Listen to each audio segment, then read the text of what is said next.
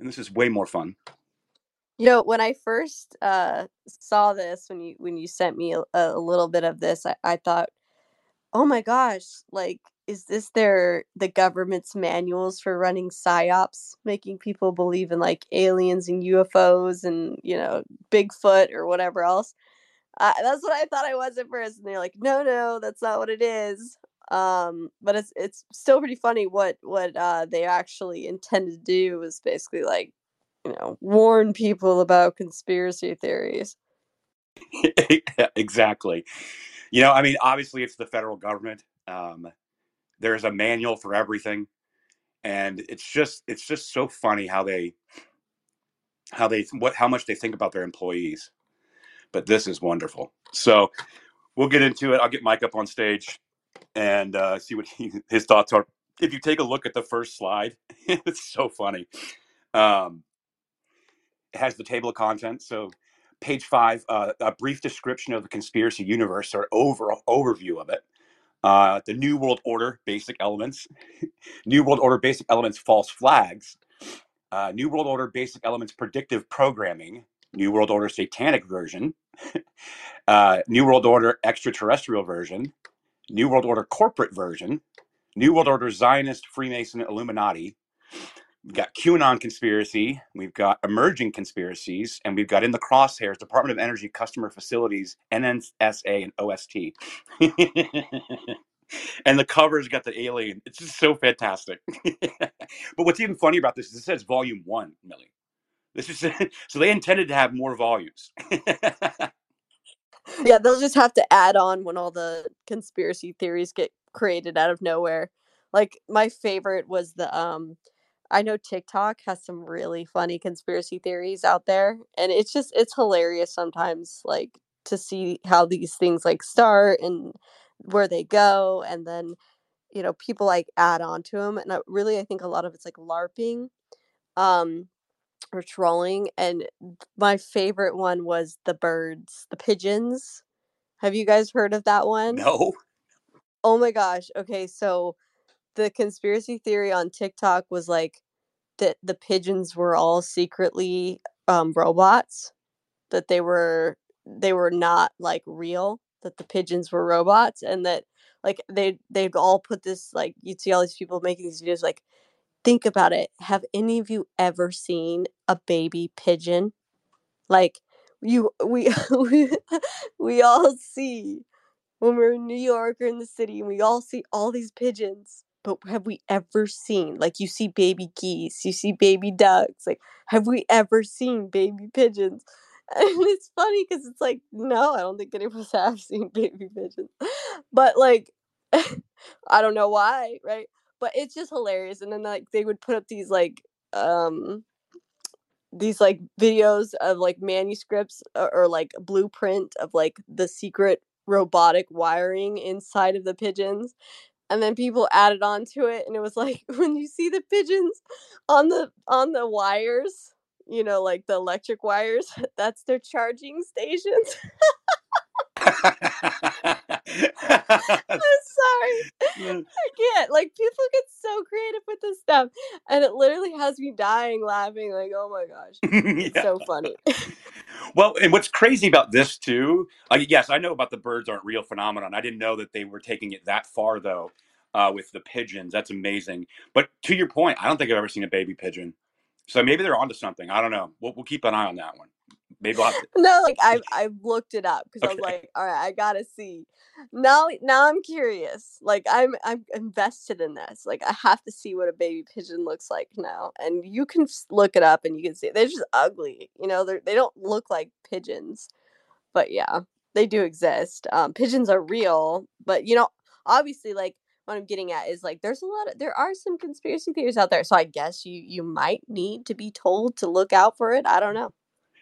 Yeah, I feel like it's pretty straightforward, but it's the government. So, well, let's crack into this a little bit. So we're going to start with the first post from Oversight Project. You guys are following Oversight Project. They do a lot of great work over there. Heritage Foundation, Mike Howell, they do a lot of great work, and so obviously it's a lot of fun. This is a more fun topic for me, and so we're going to get into it here. On the first tweet, it's called The Fed's Guide to Conspiracy Theories. The National Nuclear Security Administration compiled a lengthy report summarizing their views on conspiracy theories. This was shared with law enforcement at a federal, state, and local levels, including the FBI. So, the report mixes a variety of outlandish theories with legitimate political and ideological concerns. It criticizes individuals who mistrust the news media and government. And of course, January 6th appears on the first page. You can kind of see this here. It's on the introduction. So like this is like the overview of what they're saying are conspiracy theories. You can kind of look in there. There's a couple things that were highlighted. It said, rejecting official information from the news media and or government leaders in favor of conspiracy to explain the reported events. Conspiracy theorists, also referred to as conspiracists, generally reject mainstream information. Question everything is a phrase often quoted and leads to conspiracists to seek alternative sources of information. These alternative information sources often push unverified or erroneous information and can be deliberately misleading. Yeah, so this is hilarious, right? Number one, I don't know if Millie, if you've seen this, there's some data coming out again for the second quarter in a row. Legacy media is down, and usage on X and other independent media outlets is up. And it's this common trend. They're saying we're conspiracists for not trusting CNN. Well, I sorry. I guess I'm a conspiracist because all they do is lie to us. So, but if you see here, there's a couple things in here. Conspiracy theories have led to violence. And in recent years, several mass shootings have either been directly attributed to conspiracy theories or contained elements of conspiracy theories. In 2018, Robert Gregory Bowers posted online conspiracy theories about Jews before he killed 11 people at a Jewish synagogue. In November of 2013, Paul Anthony Ciancana, I can't say his last name, Ciancia, shot and killed a TSA agent. Ciancia carried a confession letter which spoke of his disdain for the New World Order. In 2016, Edgar Madison Welch entered a pizza parlor in Washington, D.C. with multiple weapons looking for a child sex trafficking ring tied to high-profile Democratic leaders and said to operate from the basement of the restaurant. The basement did not exist. Yeah, that was Comet Pizza. But as I kind of showed, I don't know if anybody was in our space yesterday when we were talking about, and oh, by the way, Millie, we're probably not going to be talking a whole lot about that for right now, what we talked about yesterday. But it's probably for the best. But basically, what they're talking about here, a lot of the stuff, actually, it's not necessarily coming out from conspiracy theories so much as it's these accelerationists. That's a whole other conversation, you guys. I wish I'd recorded the space yesterday. I didn't intend on going over that stuff. It just kind of popped in my head, and I wasn't recording because that's some spooky stuff. You guys can probably find it on my timeline. There's a movie called Where's Jade that Becca made, about 22 minutes, talking about this very thing. Where's Jade Parker? If you go to BX on X and you watch that video, it's about 22 minutes. It'll kind of explain kind of what I'm talking about here. So like a lot of these like shootings and like events, they are being traced back to some of them to these accelerationists. Others are, they're crazy. So it just depends. But I just find it interesting that they're bringing these up. And they're saying during the writing of this document, a riot ensued in Washington, D.C. on January 6th of 2021. The rioters, also referred to as insurrectionists, fought with police and forced their way into U.S. Capitol building looking for certain VIPs, including then U.S. Vice President Mike Pence. Some rioters were armed with firearms and were carrying flexi cuffs. So we saw the flexi cuffs. There was no firearms, unless I'm missing something, Millie. Yeah, I don't know. I didn't see that either. Interesting. Well, these are the conspiracy theorists, Millie. This is interesting. We need to bring our tinfoil hats, right? You're not wearing it yet? I forgot mine. I ran out of tinfoil. Dang it. So. Well, dang it. Okay. So, interestingly enough, this is really interesting as well. Conspiracy theories have direct and indirect implications for OST. In 2015, OST vehicles were incorporated into the Jade Helm conspiracy, which stated that the government intended to use a military exercise named Jade Helm to conduct a military coup of the United States. OST vehicles were perceived as part of the military forces preparing to carry out this attack. In July 2018, the ongoing Area 51 conspiracy theory, which states extraterrestrial alien bodies and or alien technology are contained at Area 51, drew several thousand people to Rachel, Nevada for alien stock. Participants indicated that they intended to storm the gates with the I remember this, with the intent of finding evidence to prove the conspiracy true. OST sent a contingent of agents to support, and that. I remember that? Do you remember that, Millie? I don't think I remember that actually. I do. I wish Dustin was in here. I'm gonna send this to Kyle as well because he loves this topic. Hang on, but yeah, I'm pretty sure I remember that because they were saying like they were gonna storm the gates and they were gonna get the evidence. They were gonna get the proof. So funny. Like in regards to the Capitol? No. At Area 51. Oh. Okay. Yeah. Well, they were going to storm Area 51. Yeah, because they The wanted to get gates the thing proof of confused the me. aliens. Yes. Yeah. They were like, we're going to storm Area 51, Yeah. and they were, and I'm pretty sure there was like a whole lot of. I know there's a lot of media coverage on Mhm. it, but didn't they like have to call in more like I don't know if it's a military or security or something. Like they were actually genuinely concerned that there was going to be a bunch of crazy people that were going to try to like trespass into Area 51. Yeah, it was the OST sent like a contingent of agents to support the security effort at the Department of Energy's national Nevada National Security Site. In 2019, the OST vehicles were misidentified as immigration and custom enforcement vehicles, ICE trucks. Yeah, they had to send in a bunch to kind of because it was getting a little out of control. So that they were going to ransack Area 51 to bring out proof of aliens. I love it. It's so hilarious. Yeah, Jack, go ahead. Hey, so I'm just so if we're on the topic of the conspiracies, there's this new one that I've been looking into that I'd be very curious. I sent you a couple things, Trash, about it, but Well, we're actually going over. So there's an actual reporting. This is a document that was given to federal employees of the Department of Energy, talking about conspiracies. We're going over the document right now. oh, that sounds great. I don't want to do. Yeah, let's do that. Yeah, it's up in the nest down in the chat. You guys want to follow along? Hey, Sabby. Hey, Alec. How are you guys? Hi. Thanks for having me up here. Hi, Mills. Hey. Hey guys, my name's Alec. Just by way of introduction, I'm the former chief UFO correspondent for the Daily Caller. So when I saw the topic of this space, I thought it was pretty funny, pretty interesting. Dug into the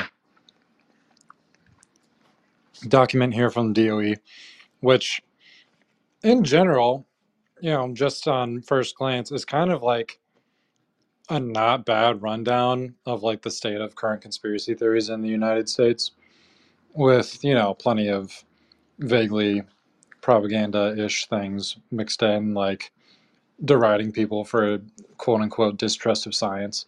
But I do find really fascinating that the DOE was the organization putting this together specifically for their OST trucks. Of course, these are the convoys that are moving secure nuclear materials.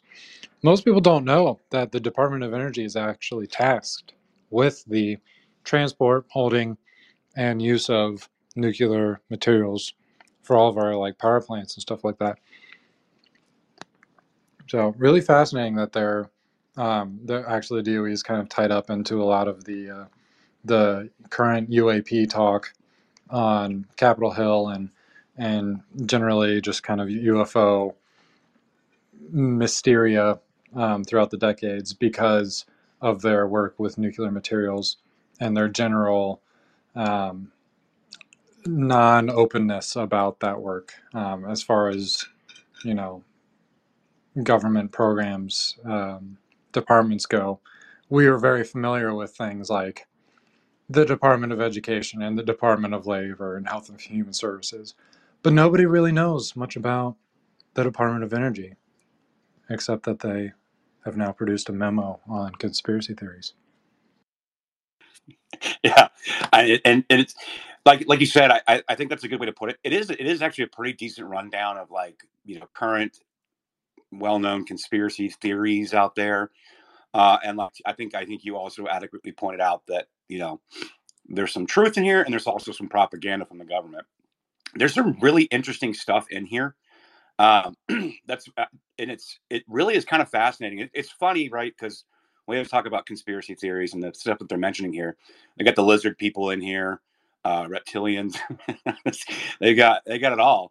And but there's also some other stuff that, like, calling us conspiracists because we don't believe, you know, government funded media and legacy media. Like, well, yeah, we're not conspiracists. So yeah, it's a kind of interesting twist. Yeah, go ahead, Millie. What curious, do you know what the date was that this was handed out? Because Yeah, I I'm sorry, August of 2021. I'm sorry, okay, April 2021. Sorry. because the reason why I thought it's so weird, because it just sounds so like, I don't know, it sounds crazy because the government just recently came out and did all this like alien disclosure, and um yeah, and weren't they calling like interdimensional beings or something? Like they did a bunch of disclosures, so I think it's kind of interesting that they were handing out this like this conspiracy theory manuscript talking about aliens, and then here they were doing disclosures. So yeah, that's but yeah, it makes sense if it was a couple years ago. Just from my point of view on this, Millie, and just as my experience reporting on it, I don't think the two are necessarily tied. Just because the disclosure is very like legislature forward. It's being pushed by representatives and a couple of actors from the intelligence community that have whistleblowed. Whereas this document was obviously commissioned by the DOE, and it's 2021. Honestly, some of the conspiracy theories in it are a little bit outdated. It's like, who is really talking about the Bohemian Grove these days? The real conspiracy theories they should be pushing is that Joe Biden's already dead and he's got a body double. Like, that's a conspiracy theory that's popular right now, I feel like. Oh yes, and everyone's wearing masks. Oh yes, that's one floating around right now. Here, let's dive in. We've got a good panel here too for this. So right here, you jump into part one, a brief description of the conspiracy universe, and saying conspiracy theories are described as concerning an all powerful and secret government monitoring a mysterious universe while simultaneously misleading the citizenry. So, conspiracy theories are a fixture in American storytelling. Television shows such as In Search of and X-Files, along with major motion pictures such as Enemy of the State, provide conspiracists an array of narratives. You know what's interesting about that movie, Enemy of the State, and how that guy, he basically obviously was once an intel contractor. He basically lives in a Faraday cage. That was actually a pretty good movie, and it wasn't that conspiratorial. We're kind of seeing some of that stuff play out to this day. So that's an interesting one that they added, Enemy of the State. If you guys don't know what I'm talking about, it's with Will Smith, Gene Hackman. It's actually a pretty decent movie. I actually like it, and it's interesting. But yeah, nevertheless, I'll keep going. Enemy of the State provides conspiracists an array of narratives, most notably of an all-powerful and secretive government monitoring a mysterious universe, while simultaneously misleading the citizenry. And it's got a picture of Q. It's got the Matrix scene with the red pill, blue pill, and Follow the Rabbit. Remember that? And they added the Q part there too. So this is really interesting. The document consistently defends international organizations. Here, the view that the quote United Nations, which will essentially erase all national boundaries, is a conspiracy theory. Same goes for criticism to the Federal Reserve. So they've got the all-seeing eye from our money. And then the NWO is a term used by conspiracy theorists to describe the emerging global system. Its primary feature is a single overarching government, believed to be the United Nations, which will essentially erase all national boundaries. With the erasure of national boundaries, national sovereignty would be removed. For many American conspiracy theorists, the loss of national sovereignty means the destruction of the U.S. Constitution in favor of a system that will remove many of the rights we now enjoy by American citizens. Yeah, except for that's what they're trying to do. Like, it's not a conspiracy theory. I mean, you could look at legislation coming down from the WHO or proposed legislation from WHO or UN, and it's so ridiculous. But either way, the NWO is believed to be tyrannical in nature. In every version of the NWO conspiracy, the one world system is authoritarian, cruel, corrupt, and serves only a single class of citizens, the elite. Hey, Jen, welcome. Hey, Trash. Looks like I'm in the right place. Yes, let's Conspiracy go. theorists here, proudly wearing the title. Well, yeah, so you know me, right? You know that I don't like conspiracy space as a whole because I like to talk about like tangible things. But like, if the Department of Energy is going to hand out a manual on conspiracy theories, I'm interested. That's what we're going over right now. Isn't it so great? Mike, I'm going to get you up here too.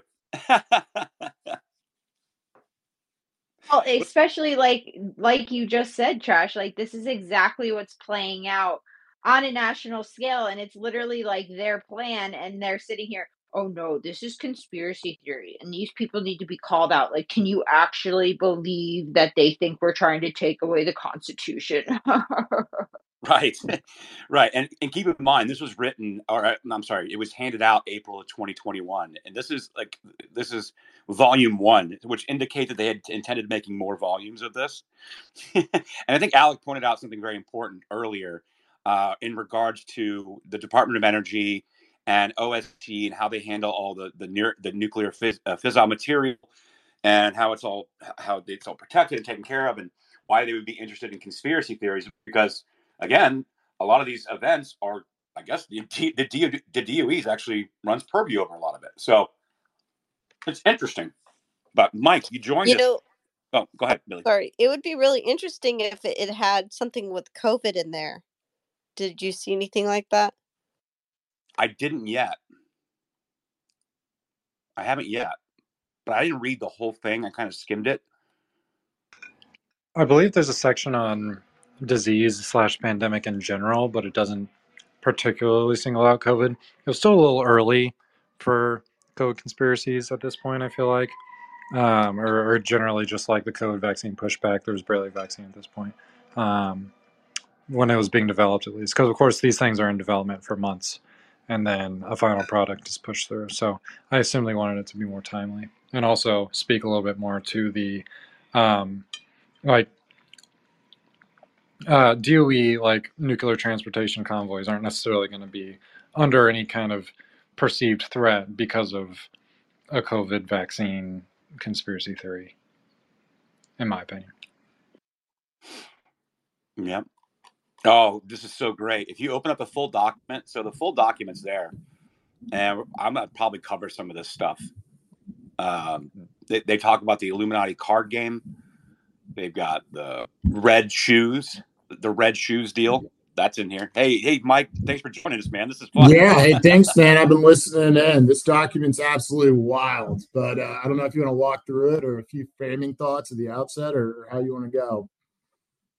Yeah, man. So I've just started kind of going through, I mean, because basically the thread is just kind of like a quick hit overview. So I was going to kind of review the thread and then pull up the full document and see where we go from there. Because there's some wild stuff in here. And they've got the red shoes, the Pope red shoes. They've got all the children. They got the pedo stuff. You got the satanic cults and Bohemian Grove. We've got spiritual warfare, Mark of the Beast, adrenochrome. It's all in here. It is. Let me tell you how we got this, though, so people just know how this squeaked out. We FOIA'd the Fusion Center in Washington State, which is basically a listserv of the feds, state police, local, tribal police. And this document was shared amongst all of them. So this has been blasted out to law enforcement across the country. That's so funny, Mike. Oh, so you guys got a hold of it. And I remember when you were talking to me about it, I was like, this is nuts, man. It is. And you got to wonder why, like, this little agency, the Department of Energy, is the one putting this together. I mean, you would think like the CIA or FBI would be better suited for this. But, I mean, they try to use the hook of saying, well, this could be a threat to us as a reason to do this, like, research project or homework assignment. It looks to me like they had a lot of fun doing it. I will say, like, it's an interesting and fun read just because it's so absurd. But like the worst implication is that they're kind of laundering a lot of legitimate concerns with crazy ones in order to like meld them all together. Mm-hmm. Like, for example, they if you don't trust the mainstream media or the scientists or international organizations, you're in the same category as believing in like reptilians on Earth. It's kind of crazy how they just try to lump everyone together with that. Right. It's something I brought up when we first started the space. It's like, man, like, yeah. So we're basically my having a healthy distrust of legacy media and our government puts me in the same category as I believe in reptilians and lizard people. But there's also some other stuff. Like if you go through this, some of this stuff is pretty bad. Yeah. Like, actually, what are your thoughts on this? Like, because you obviously reported on this, and so this is interesting. I just think generally it's problematic that across law enforcement, I mean, even at the highest levels of government, you have the overarching narrative from Biden and co. being that like MAGA extremists and right-wing conspiracy theorists are the most lethal threat to the country, which is patently false, especially here in Washington, D.C., where Trump staffers are being murdered in broad daylight. I mean, they're trying to prop up this threat, and so they're like lumping everything they possibly can into the bucket, and that's what this report is. I don't think it's the nuclear, whatever, national nuclear, whatever the heck this agency is, I've never heard of before, proper role to be doing this kind of stuff. And, the fact that January 6th was just tossed in, like at the time that it occurred is insane to me. They're already trying to frame it as a conspiracy theory and already working with, the guns were present narrative that there was armed protesters. And so the very people who are supposed to be diagnosing the conspiracy theories themselves fell for a conspiracy theory, which tells you all you need to know. Exactly. Now I pointed that out too. So I was like, no, I know they had the zip ties, but there's no one armed, and this whole thing of a armed insurrection, and this is, keep in mind, this is what, April 2021. So this is 4 months basically after January 6th. Right. Yeah. So yeah, that is kind of concerning, because that means that they were putting this thing together, and obviously they've got all the normal ones in here. But then to throw that one in there was concerning. That's why I brought it up earlier in the space. I mean, if you look at this one as an example, known compromised organizations such as Council of Foreign Relations, Trilateral Commission, OPEC, and the International Monetary Fund and World Bank are defended. This is crazy to me. Like, everyone knows the IMF, World Bank, Council of Foreign Relations, the Trilateral Commission, OPEC. Like, this is all corrupt as hell. Right. Those are just spook watering holes. Everybody with 2 brain cells knows that. Right, but they're presenting it here and saying it's going to be playing a role in the New World Order, and depending upon who's telling the story. And events such as presidential assassinations, treaties, wars, and even the moon landing may also play a role in the NWO, depending upon who's telling the story. Like this. Trash. Yeah. I would say that this lays out exactly what they feel that they need to defend themselves against. And these are the actual, although they're labeling all of this conspiracy theory, I would say that this actually lays out their globalist plan to a large extent. And as a Christian, I take really, like, I have a huge problem with this, that they're labeling like end times narrative and stuff like that as conspiracy theory. Not only does that go against like my freedom of speech, it goes against my freedom of religion and to practice the religion that I'd like, because I don't think it's conspiracy theory whatsoever. I think we're watching it play out day by day.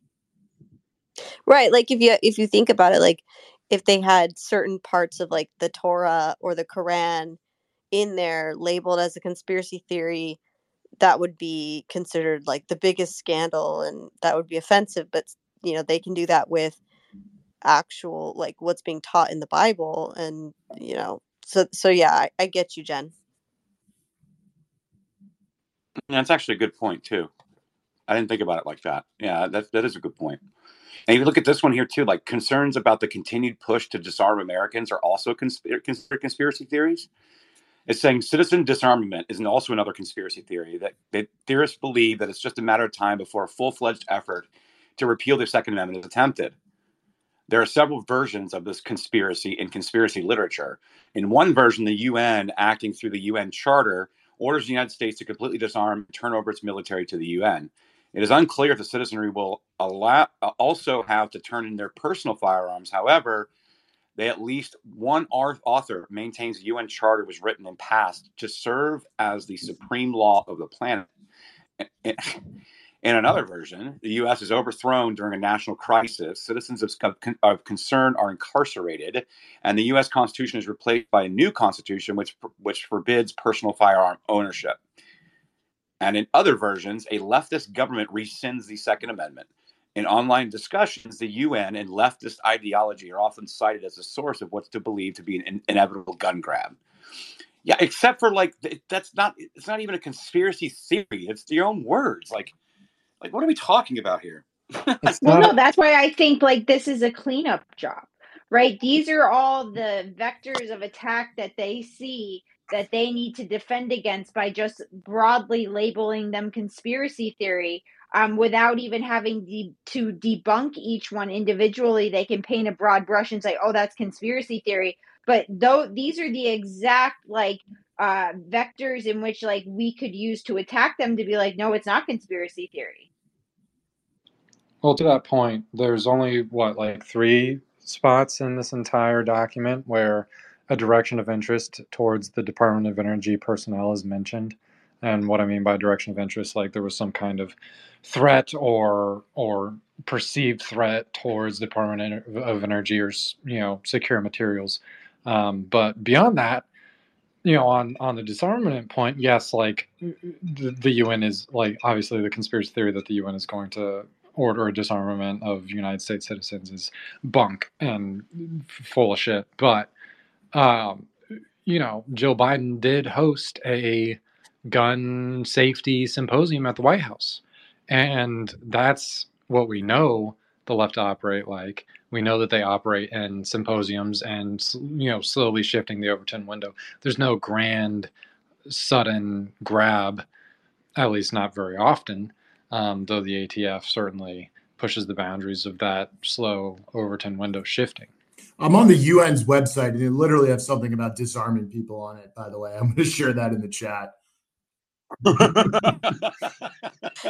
I was about to say, we've heard from the Democrats' own mouths that they want to ban guns. Right. It's so silly. Yeah, when Beto O'Rourke says, hell yeah, we're coming for your AR-15. Exactly. Hell yeah, we're coming for your guns. Of course. David Hogg every other day out on Twitter or X or whatever you want to call it, with his little orange square talking about guns. For heaven's sakes, come on. And some of the stuff that the ATF is doing right now is actually pretty dangerous. It's probably another spot we could have a space about it all together, but how they're going to be trying to get everyone to register their firearms via these FFLs and how they're going to keep a central database. That's actually happening. It's not a conspiracy theory. They're trying to make it happen. And so this is a serious thing. And it is, of course, a slow creep. I think Alec put it well.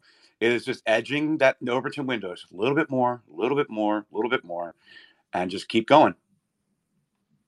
Do you guys remember when it was a conspiracy theory that people were being censored or shadow banned? Yeah. On Twitter. Yeah. And then we dropped the Twitter file. We're doing the Missouri v. Biden stuff, right? Heinz v. Stamos. We know what all the NGOs were up to. We know what Michael McFaul was up to at Stanford and the Hoover Institute with Renee DiResta and Alex Stamos and the Election Integrity Partnership. Yeah, we were conspiracy theorists saying that there's no such thing as shadow banning. What are you talking about? And then, yes, all the things. Go ahead, Mike. I think you unmuted. No, I'm listening along. Okay, cool. You keep going through. I'll pop in if that's cool. Hell yeah. Cool, man. So the document discounts the belief that the government and other actors seek to condition public perception through predictive programming. Predictive programming is defined as the NWO's use of multimedia to prepare the public for future events or introduce the public to societal changes. Predictive programming is an essential element to the NWO conspiracy narrative. However, as the sub-narrative is both intricate and comprehensive, an entire section will be dedicated to its description. White noise, East Palestine. White noise. Right. Or how about East the Transition Palestine. Integrity Project? I mean, that was predictive programming at its finest. How about the war games for COVID that the Clintons were doing? How about Yeah. the January 6th predictions and preparations? I think that's enough examples of recent. Event Yeah. 201. Well, and what's crazy about, so you brought the TIP, Mike. I don't know if you've seen the other document called The Count, but this is by Zach Mullitz and Becky Baum, and Millie got it into her Sunrise Zoom call investigation. And basically, what it was they had to keep the public believing the perception, right? It was all about maintaining the perception that, yes, we're operating in gray areas. Yes, we've never had this mass mail-in balloting before. And yes, Orange Man bad. And they talk about it, like not to mention just the TIP when they war gamed it, but it was also, you have to maintain a public perception that this is free and fair and legitimate while they're doing what they're doing in this election to ensure that Orange Man Red does not win.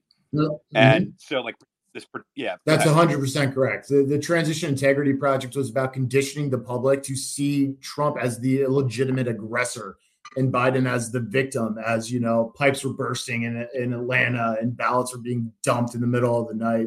That's what it was about. It was predictive programming so that people were ready to accept the media narrative that Orange Man is bad and he's fighting democracy, and Trump, and then Biden's illegitimate win, is somehow legitimate because this is how democracy works. That's predictive programming. Exactly right. And so one of the things that in Millie's investigation, I'm going to come to you, Millie, next, because during the Sunrise Zoom calls, and like I said, that TIP document, the Count document, a lot of the videos from the Sunrise Zoom calls, it wasn't just also maintaining perception, but it was the using of the word Trump's coup. Trump is usurping power. If he had won the election, he's usurping power in the country, and this is a coup. We have to continue using the word coup. And this is what they talked about over and over and over again. Millie, I saw you on mute if you want to tap in, I'm sure. Yeah, so regarding, I think that like it's important to make a little distinction regarding the scenario exercises that they were doing. The Transition Integrity Project was doing them, as well as many other people on this left-wing affinity group circuit. They were passing around a lot of other supportive literature to the Transition Integrity Project's war game exercises and simulations that they were doing. And so that's really kind of utilizing predictive analytics, which is a very powerful tool to be able to kind of like game out how people would respond, how the public would respond. And then by inputting real players into that game, and even better, players that think like a Republican, right? Because there were some GOP officials that contributed to that. It really Bill kind of Kristol. gave them like a better ability to predict. And then once they had the prediction of how it would likely go, they would then try to nudge it into a direction that they wanted it to go in, and they had different scenarios that they were pre-planning and preparing for. So we do have examples of them doing this, but I think that like when they're, correct me if I'm wrong, but I think that when they're talking about the predictive programming conspiracy theories, I think that actually is talking about, like, I don't know if you guys have seen it, but you'll see a lot of times the conspiracy theorists will put like the Simpsons, for example, as an episode. Like they'll do Simpsons episodes and they'll show like, look, here's a thing in the Simpsons episode where this then happened, right? Or you'll see it in movies where they have a Contagion movie or something, and then it happens in real life, something very similar. Or there was a movie that related to a train derailment that came out relatively recent on Netflix before the East Palestine train derailment. So the conspiracy theory that you see going around on social media is that these were all predictive programming in media that then was readying people for those events to happen. So I'm not sure if it's the exact same thing as what we uncovered with the game matrices and the scenario planning and the predictive analytics that was used. I think it might be something separate. Yeah, no, for sure. But it's just it's like you said, and like Mike pointed out as well, it's the fact of understanding that you had to maintain a public perception, right? And so this is what this was about. And so it was being done. And I don't know about the predictive programming as far as like the new movie that came out, Civil War, or Don't Look Up, or all these things.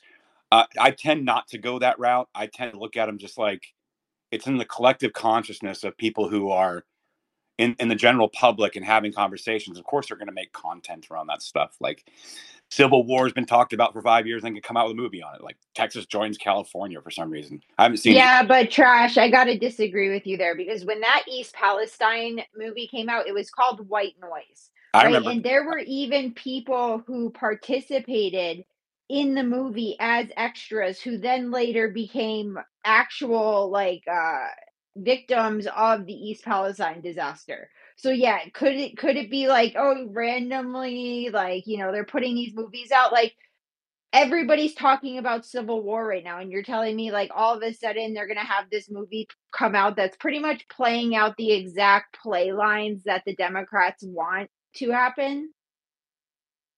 Well, look, whether you want to kind of get in that stuff, the reality is it's easy to see those comparisons and wonder if that's what's going on.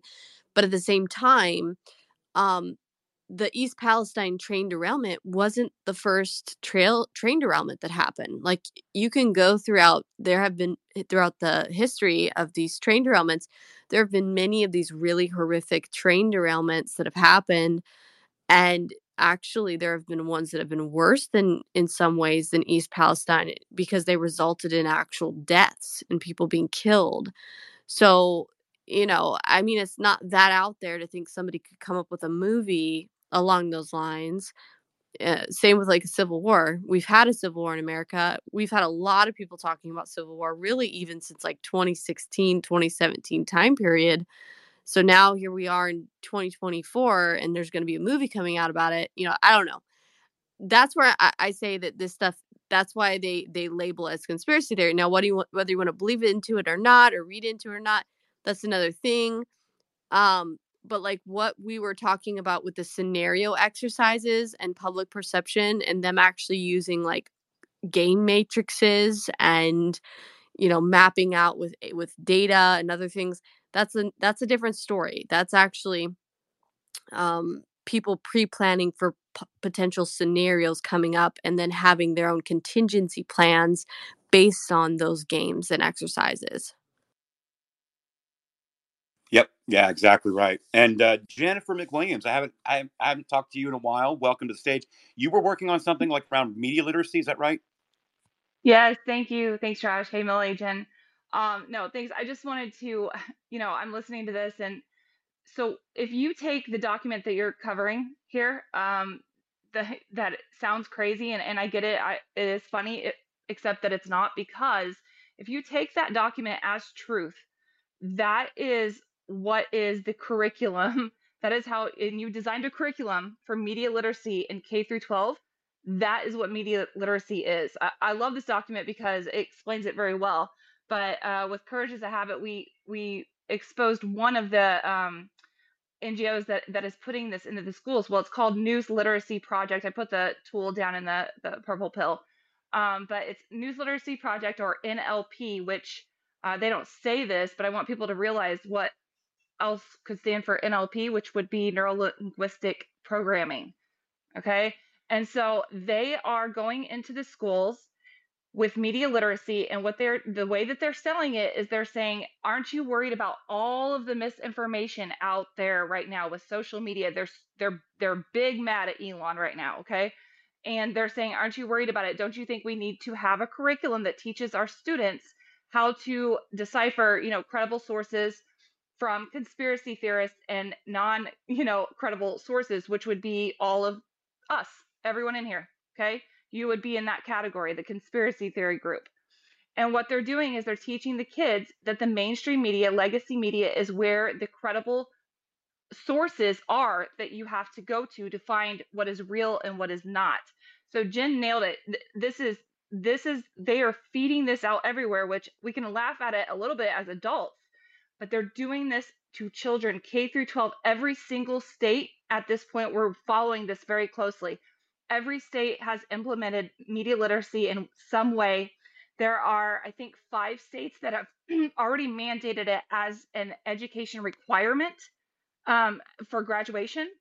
Texas, shockingly, is one of them. But media literacy is literally, if you took this document that you're reading and made a curriculum out of it to teach children what credible sources are, that is exactly what they do. So they bring in things that just seem like crazy, like reptile, theory and well, I don't even think this is crazy, but the people that talk about aliens and stuff like that. And then what they do is they say, to the children, that is the same thing as the people that are saying that January 6th was not an insurrection. And actually, I've spent the last 2 months on this. We're going to really hit it hard in the next coming weeks.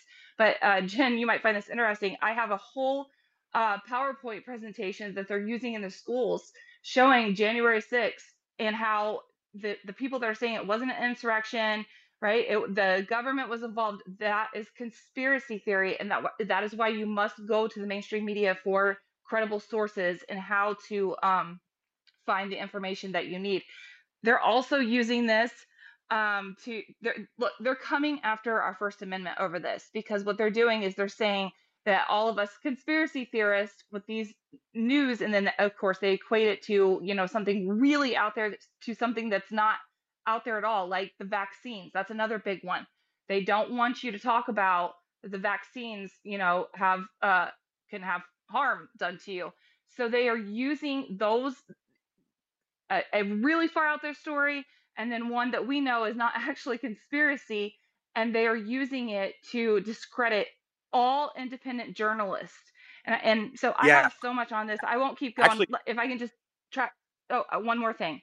So I want that document, and you did a space on it from Josh Halsey. I think that's how you say his name. Josh Hall. Where Yep. they came at. Yep. Okay.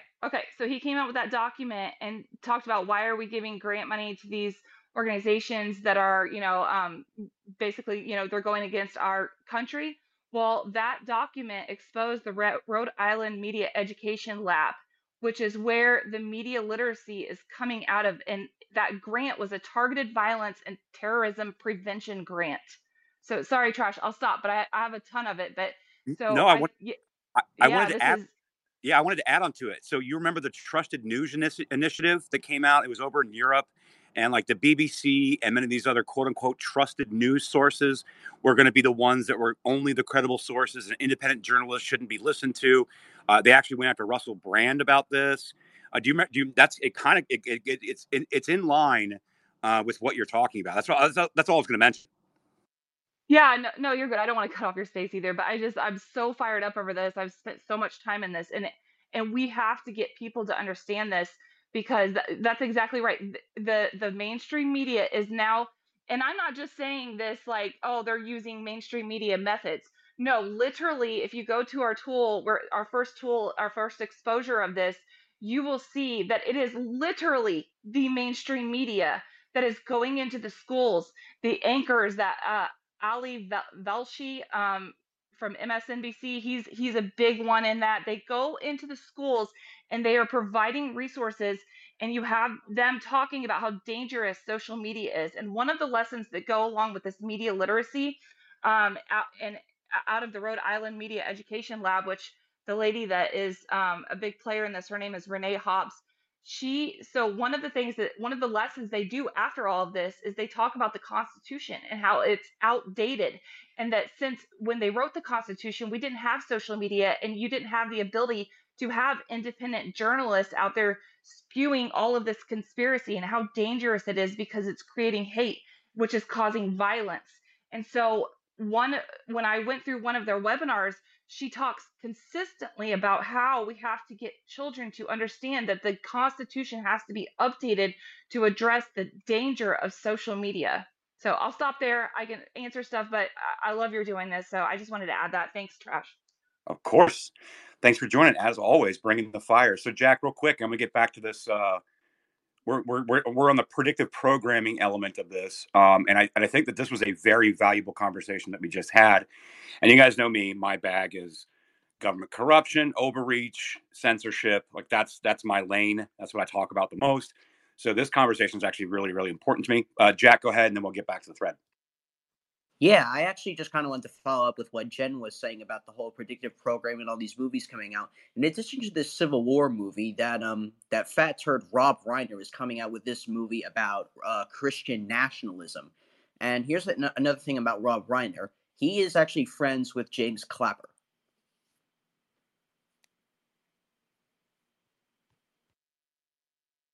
Yeah.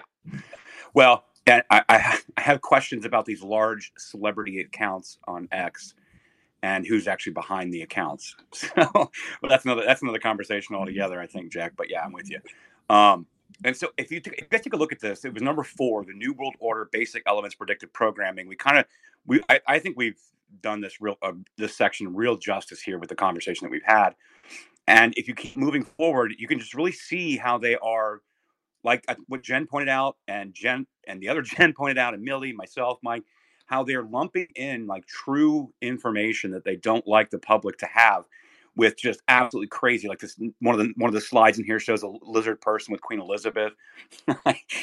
So but here's the thing: like if you look at this, like I said, not trusting the science, right? Not trusting the science and disbelieving in global warming or vaccine safety is also a conspiracy theory. And they say it right here: rejection of science.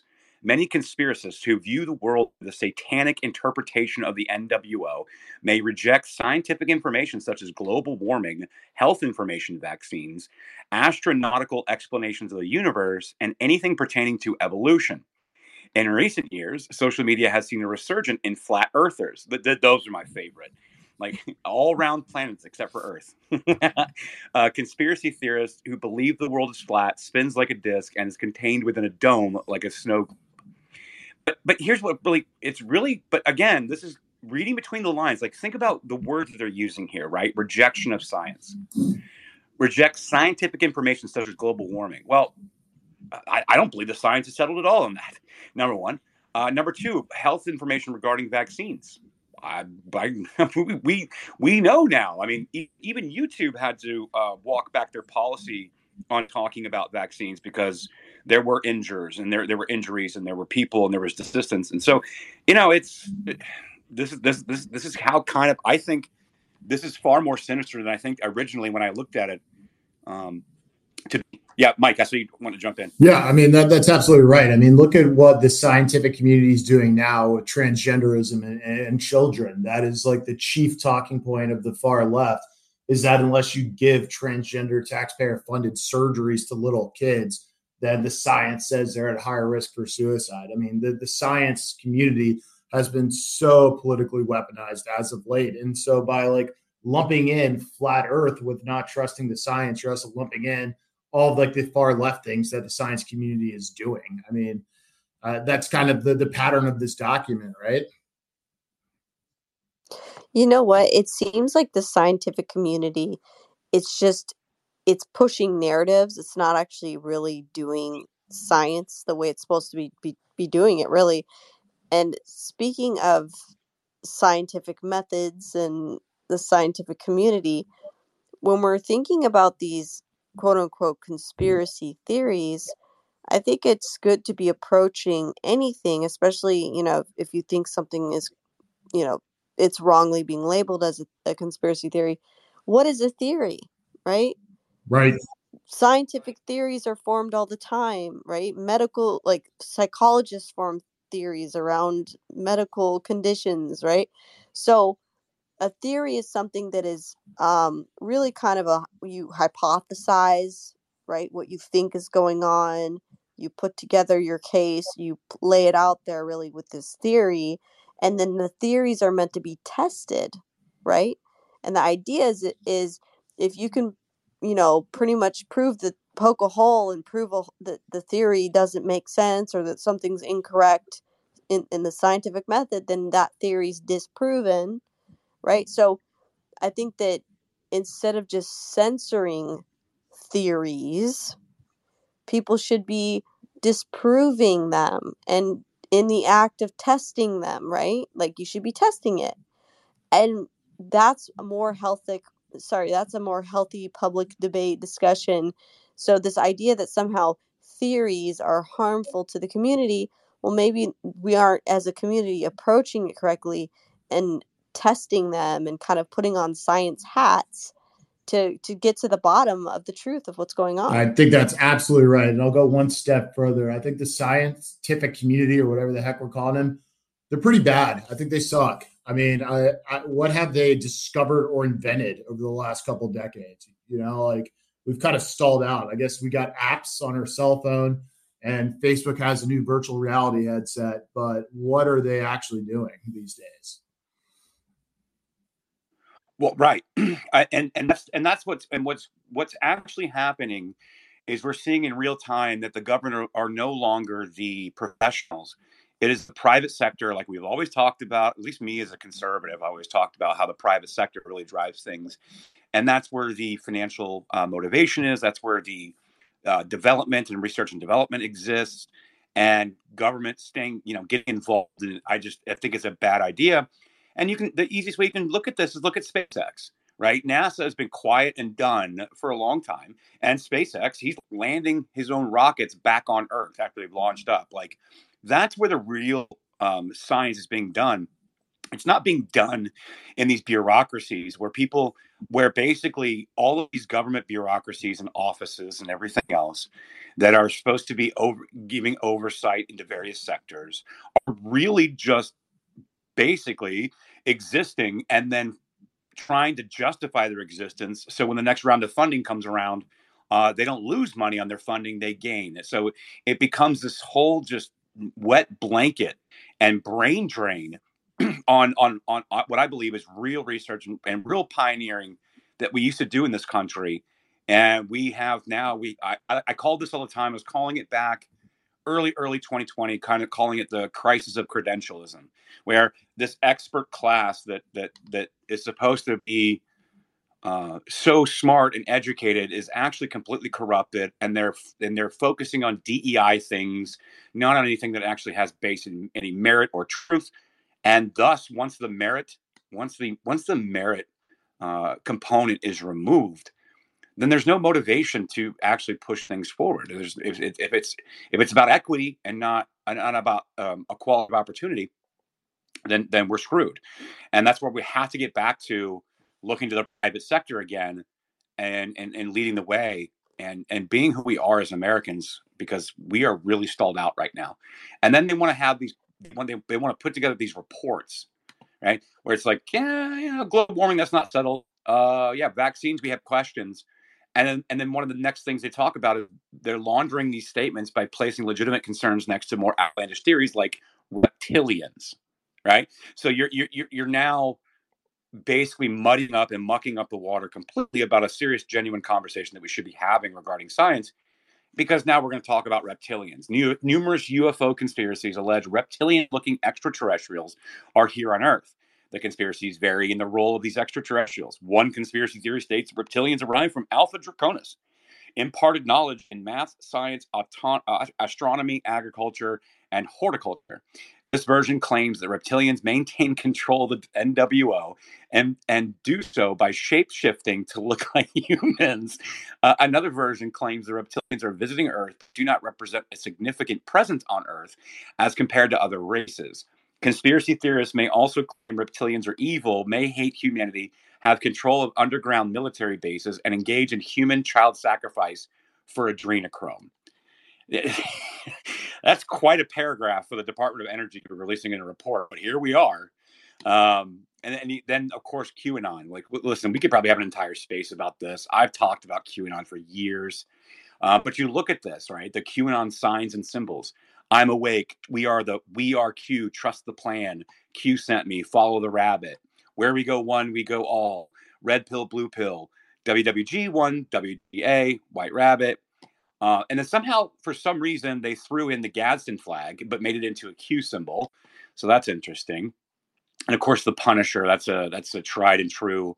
And then the Great Awakening. And so now we're getting into QAnon conspiracy. But it's really all they're doing with it is it's just designed to lump in general concerns that independent journalists have done the absolute Lord's work on. Like the fact that Millie Weaver does not have a Pulitzer on the Sunrise Zoom call investigation it's frankly disgusting. But yet we're going to have like the Mehdi Hassans of the world, or the Joy Reids of the world, where everything is racist. Iraq is racist, and there's no such thing as anti-white racism, because it's not just racism based on race; it's also based on power, and this false power dynamic of of of how white privilege exists and all these things, and therefore it's okay to be racist towards white people. And again, these are some of the biggest disgusting conspiracies out there, but we are conspiracy theorists for pointing it out, or noticing, I suppose. Noticing is really the word, I think. You know, it's funny story. So in the like 2016, 2017, and really a couple years even prior to that time period, I remember that like reptilian conspiracy theory stuff was like really prevalent on YouTube and on social media. And so I became friends with, when I went to work with InfoWars, I became friends with Leanne McAdoo. I don't know if you guys remember Leanne McAdoo. She was awesome. But it was really funny because like there was like all these conspiracy videos on the internet saying that she was a reptilian shapeshifter. And so we'd like joke around the office and like we'd call her Reptile Leanne. I don't know. It was pretty funny. And then there was a conspiracy theory later that like, oh my gosh, it's kind of ridiculous. That they said that me and Paul Joseph Watson were the same person. So like they would put our faces like, and they would like merge the one into the other and be like, they're the same person. It's like, oh come on, that's so messed up, guys. Come on now. Like, so yeah, there are some pretty wild ones out there, and then you might just, especially if you're in the public, like as a public figure or someone, you might just find that you have some crazy people out there that make some really wild conspiracy theories about you. And you know, that was, I remember Leanne dealing with that one. So Well, I mean, like, I don't think that I'm doing my job here on X if I'm not called a Fed at least once a week. It seems to be averaging about twice a week now. There's a groundswell typically down in the comments of any space I'm having that I'm paid by the government, I'm fed, or I'm paid like I'm a foreign agent or something. It's just, but I would definitely like to have a better one. Like me and somebody else are actually the same people. Well, okay, actually, I take that back. For a while there, early on, supposedly I was Kyle Serafin's burner account. So like everyone would say, like, you ever heard Aaron and Kyle talk in the same space at the same time? I didn't think so. That's because Trash Discourse is Kyle Serafin's burner account. Like this actually went on for like 2 or 3 months until he and I hosted a space together talking over each other, and then it kind of died.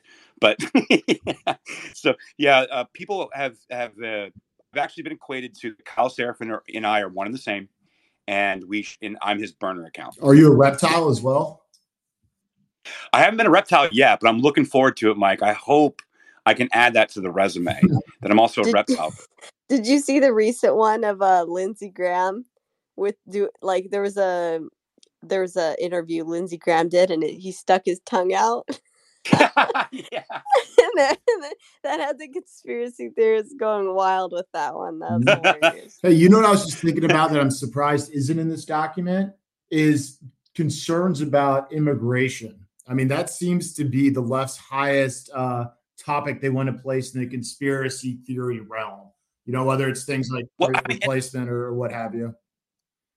And they've been talking about great replacement for years. They're only now trying to twist it, saying it's a conservative talking point, and there's no such thing as the great replacement theory, and Tucker's racist for bringing it up. But like, they've been talking about that since like 2012. Like demographics are destiny. They've been talking, like, there's an article in the New York Times in 2012. Dan Bongino talks about it all the time. You can go find a Grabian supercut where they're just talking about it constantly. The great replacement theory, we can replace them. And somehow now they're twisting it as if it's some kind of conservative talking point, and it's racist. Yep. I just posted in the chat another report from our favorite organization, the United Nations, on replacement migration. Is it a solution to declining and aging populations? Exactly, Mike. It's so crazy. Oh man. Yeah, Whiskey, go ahead, and then I'm gonna jump over to the document, you guys. So the thread was fun. I'm gonna talk about the Great Reset for a second, and then I'm gonna jump over to the actual document, which is also included in the thread, because there's a lot of stuff in this document. It is 40 pages of just unbelievable stuff. And what's interesting about the corporatocracy, I really want to talk about that. So, Whiskey, go ahead, then Maze, and then I'll get back to it. Yeah, so did the document contain the Georgia Guidestones conspiracy theory, and how there's a hole in there that points to the North Star Polaris and never moves, and that proves that the Earth is flat and non-rotating? I'm pretty sure if if it covered the reptilians, it covered that as well, right?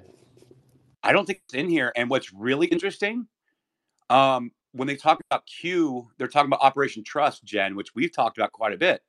But I'll talk about that another time. But I don't see anything about the Georgia Guidestones in here, which is actually, go ahead. They are mentioned. They're mentioned in section, I think it's section 2, chapter 2.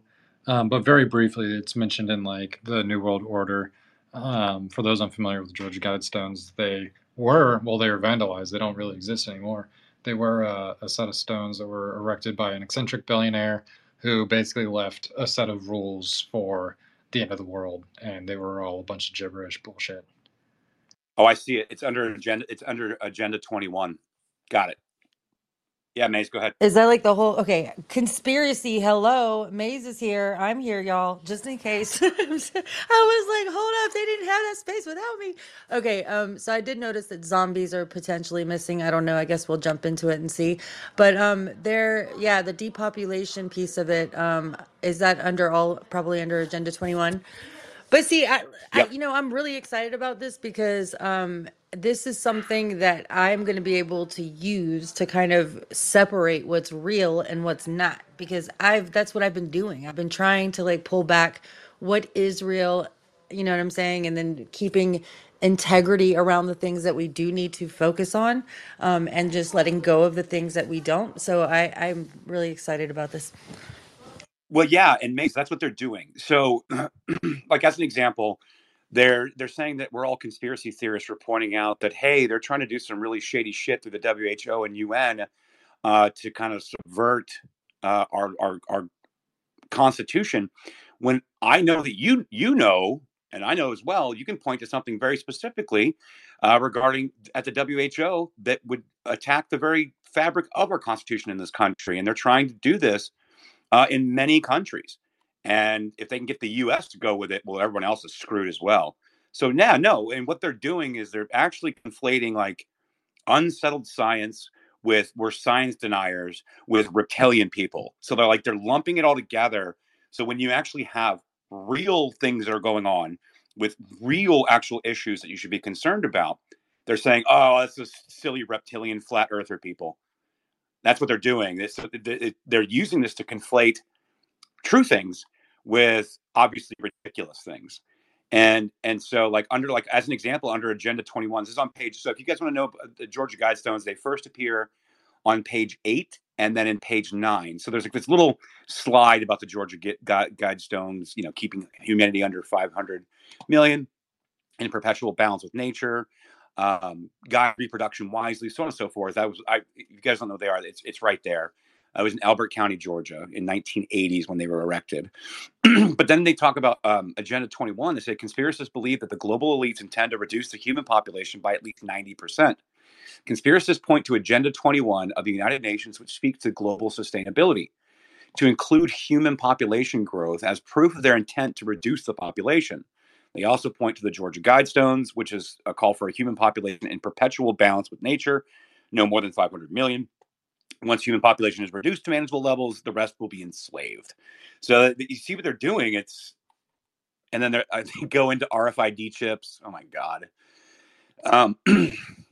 Okay, so can I just talk about this for 1 second and I'm gonna move on? The mark of the beast RFID thing is ridiculous. We all carry around a cell phone. We don't need to be implanted with a chip when we carry around a damn cell phone that tracks all of our metadata, all of our location data, where we go, what we use, what we talk about. I mean, it's so absurd. We've been carrying around a microchip in our hand, in our pocket, since smartphones were a thing. So like, it's so silly. But Well, again, so there is something to that, Trash. Like, I don't think that, I think that, yes, the way that that's probably presented in here is like, oh, you need this chip to pay for things, kind of like how it was depicted in the Bible. But no, I think that, in the future, the way that this has kind of been documented and published via all of these, global organizations and kind of the path forward would be much more of an autonomous type of society where, your body activity data. I mean, so they're putting it under the guise of not only health, but just, in everything. Having a digital twin that's in the cloud would be able to kind of assist with being able to run an autonomous city, mega cities. Everything would be smart. I mean, your smart, oh yeah, devices. Yeah. you're Right. So that would require sensors, wearables or in the body. But yeah. Yeah, no, for sure, and they're already rolling out. Like, I think I was over in Scandinavia. I saw where a girl actually had like a chip embedded already in her wrist, and she was paying with her wrist or her little chip in her body. Yeah, like I mean, that's here. It's just it's how people like addressed it, right? They're like, you don't get the vaccine because they're going to put RFID chips in your body. Like, it's not. It doesn't even need to go that far. is what I'm saying. I think but yes. No, these 15-minute cities, smart cities, the C40 cities, absolutely. People should look into that. That's what they want to do. And this big, massive wall city that they want to build in the Middle East, like that's really designed. They're going to be building it, and everything is going to be no more than 15 minutes of what you need. Hell, in England, they're already restricting movement from one zone to another. I mean, this is the Chinese model all over, and that's what they would like to have around the world. It's not a conspiracy theory. They talk about it. We've had politicians, our own politicians, that have gone over to China, say, I like the way they do things over here. It's much easier to run a society than we do it over here. So, yes, I mean, it's not a conspiracy. Well, it's a conspiracy, but it's not a theory anymore. I mean, it's there. It's just that some of the stuff is kind of ridiculous. But like citizen disarmament, like Mike even went to the UN page and talked about citizen disarmament. Another one that's interesting, and my co-hosts are still with me here, but on page 11, the New World Order basic elements, false flags. And they're saying that a false flag is an attack or other hostile action that obscures the identity of the participants carrying out the action while implicating another group or nation as the perpetrator. And they're talking about the crisis actors deal. But and they're bringing up Sandy Hook, of course. But we've seen this, though, right? I mean, I'm not crazy, right, Mike? Yeah, I don't know why they didn't bring up what is the pipeline I'm blanking on right now in Ukraine, the Nord Stream pipeline or whatever it was, where it came out that it wasn't the Russians who blew it up, but our own government was pointing at them. They do cite to Operation Northwoods, which is the famous false flag that went all the way to JFK's desk, where they were planning to blow up a cruise ship outside Cuba as to provide grounds for invasion into Cuba. So the government has a track record of at least suggesting false flag operations, and we certainly see the government characterizing external events in ways that they think is beneficial to their foreign policy aims. I mean, look at the weapons of mass destruction. That's basically a false flag accusation. I mean, they got a long history here. January 6th was a false flag. Yeah, the Tet Offensive. I mean, listen, this is not like when they blew up that the ship in Vietnam in the harbor and said that it was the Viet Cong that did it, when we actually did it to kick off the part of the Vietnam War. They actually mentioned, Jen, in here on page 12, they actually do bring up January 6th. And they said that the false flag narrative is also associated with the events of January 6th. Supporters of former President Donald Trump allege the rioters at the U.S. Capitol building are leftist Antifa movement posing as Trump supporters. Well, John Sullivan was just in court for this. John Sullivan, Jaden X, is 100% an Antifa member.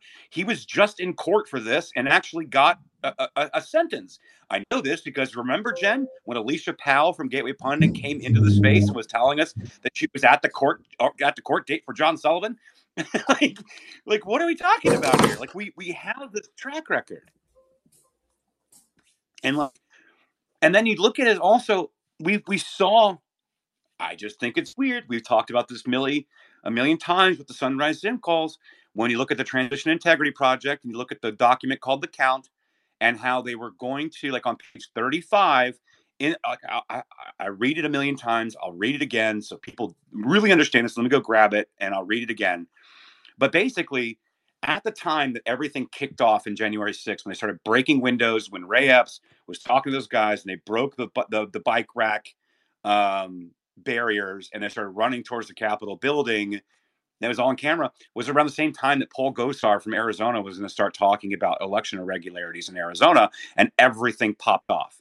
Then all the doors opened. The security guards let everybody in on January 6th. They started busting the windows and repeatedly throughout the day, Capitol Police were like shooting projectiles into the crowd to try to get people riled up. We've seen this on the footage. It's not a conspiracy theory. We watched it. We know it happened. Yeah. And this document that called the count. Yeah, go ahead, Mike. I'm sorry, I didn't mean to cut you off there. I'll let you finish your thought. No. I'm actually, this is perfect timing. I'm gonna go grab the document, read page 35 just real quick because people need to understand this. All right, let's talk about false flags a little bit more. And I'm going to throw out a thesis here. Every single major war since World War I that the United States has entered into had some element of government. Said, look at World War I, the Lusitania. It wasn't carrying arms, they said. It was just only passengers on it. Well, it's pretty well established that it was carrying arms to the Brits, okay? So that was a big lie to galvanize public support to get into World War I. Let's look at World War II. I mean, it's credibly alleged that the feds were sitting on a lot of intel pointing at Pearl Harbor. There was a lot of foreign propaganda from the Brits to get us involved in World War II. Former President Herbert Hoover in his post-presidential years devoted reams of paper to this. I mean, Phyllis Schlafly was one of the leading voices, calling out kind of the misleading by our own federal government.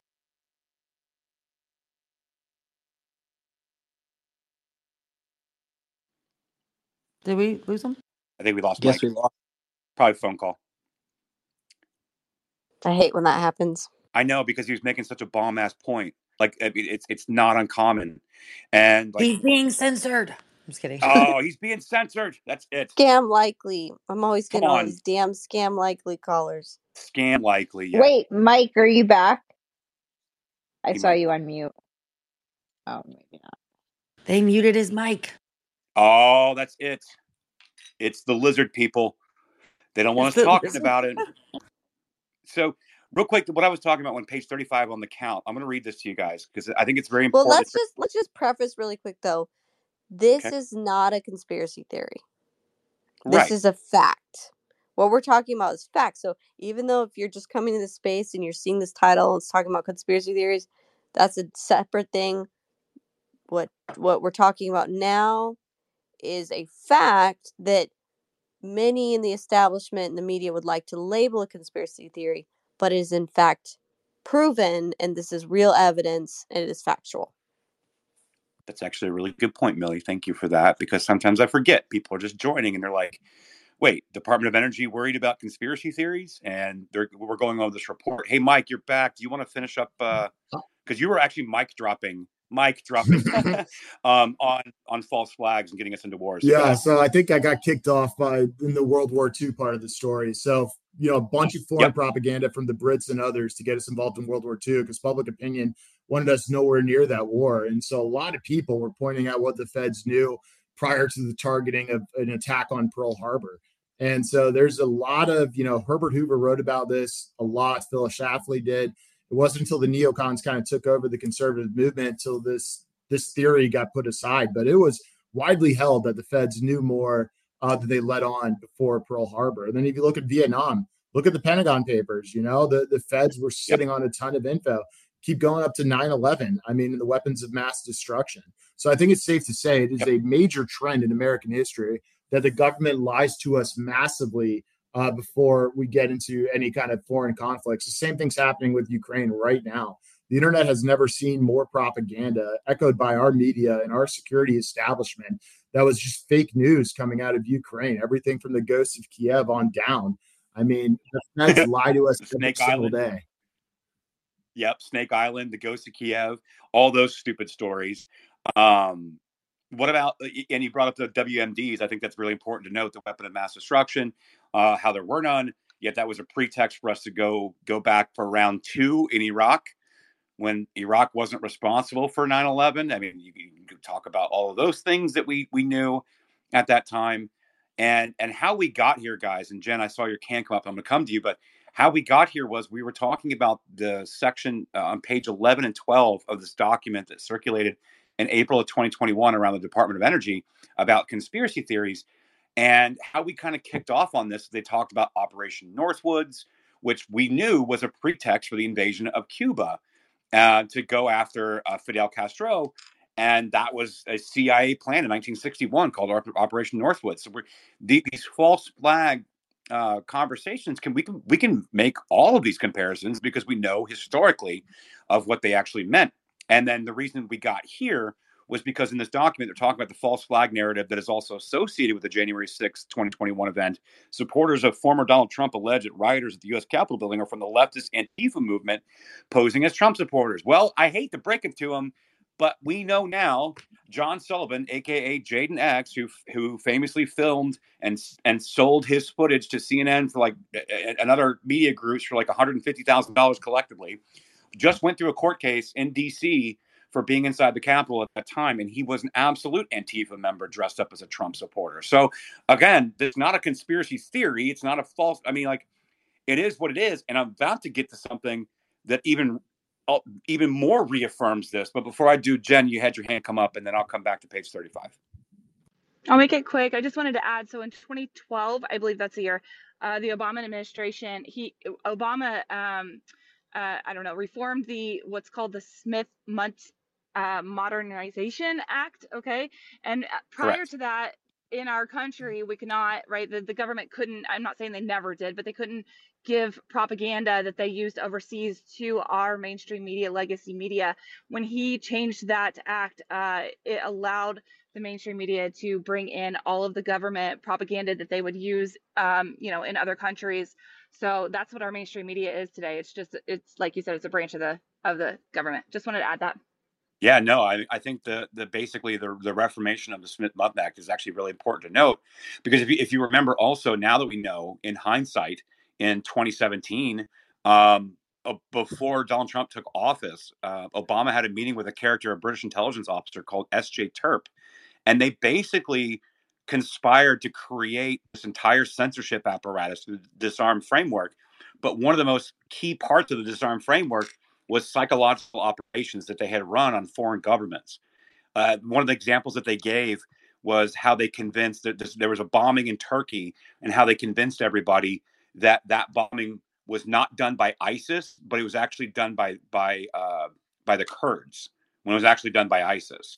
But they wanted to kick and ramp up things in Turkey, and that's the same system that they used with that Obama meeting, and they brought it to the United States. It's called the CTI Leak Files. Michael Schellenberger and Matt Taibbi did a great reporting on this, Alex Gigante. But as we looked further into it, this Disarm Foundation fund that was basically started by S.J. Terp, who's a British intelligence person, had a meeting in the Obama White House when Trump won in 2016. And they started doing psychological operations on the American people. We have the documents for it. You don't have to take my word for it. We've reported on it for like the last year. So, Jen, you unmuted, or you're going to get kicked down? She's probably going to get kicked down. Yeah, Mace, go ahead. So apparently I was unmuted. I didn't know I was unmuted. Sorry. Yeah, no worries. Do you want to go, Jen? Oh, I didn't have anything. I was just listening. Oh, okay.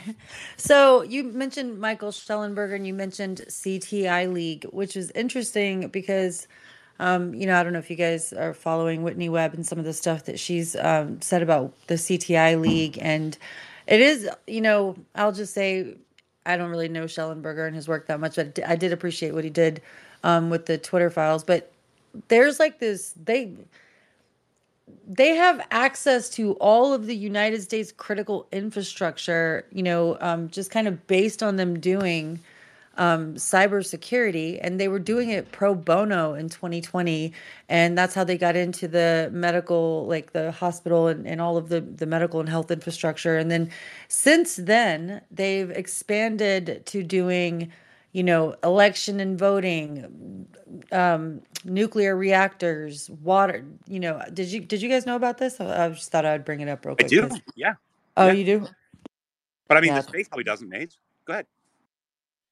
Yeah, and so I mean, it's just this. What's I think crazy about it is that it's foreign intelligence agency, a former foreign intelligence agency that opened it. It's not considered an American, company or organization. I know, so I'm not like too much in the weeds, and I don't want to say anything incorrectly, but it's definitely something I think most Americans want to know, especially going into election year.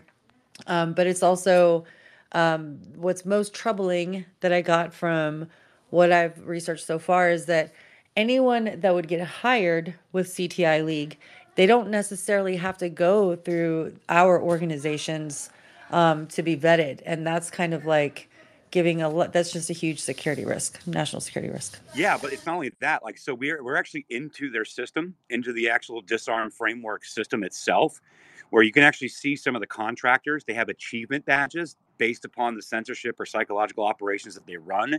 They earn achievement badges.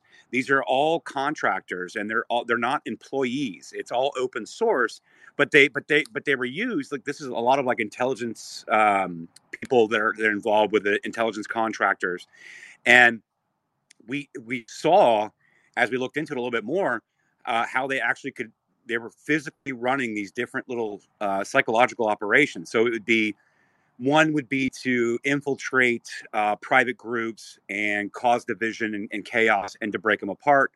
Another one was to intimidate, coerce, or bully, and it would use these entire bot networks. And basically a case would essentially get sent through the system. And then these contractors would pick it up and would issue some kind of code, like an AI code, that would basically send all these bots out or send a bunch of like influence type accounts onto social media, and to kind of like shape and change the narrative of something, or make people react a certain way based on the action report that they deem necessary. But they all propose themselves as these altruistic people that were just volunteers, that they were just doing their civic duty to combat disinformation and misinformation. When the truth was, they were running psyops, and it was against truthful information. It's a really crazy story. We've had space on it before. I'll probably have another space on it here coming soon. I know there's some more investigations going on right now, and I don't want to derail too far off of this document, but I think it's important to note, especially when Jen brought up the Smith-Mundt Act and how basically the government is allowed to propagandize its citizens and legally. And that is a serious problem. Yeah, Kim, go ahead. Hey guys. Hey Maze, haven't talked to you in a while. I just wanted to, piggyback off what Trash was saying. They basically gamified wrecking people's lives. So you could put in like you would get a target, and then you would, it would spit out like different scenarios that you could do.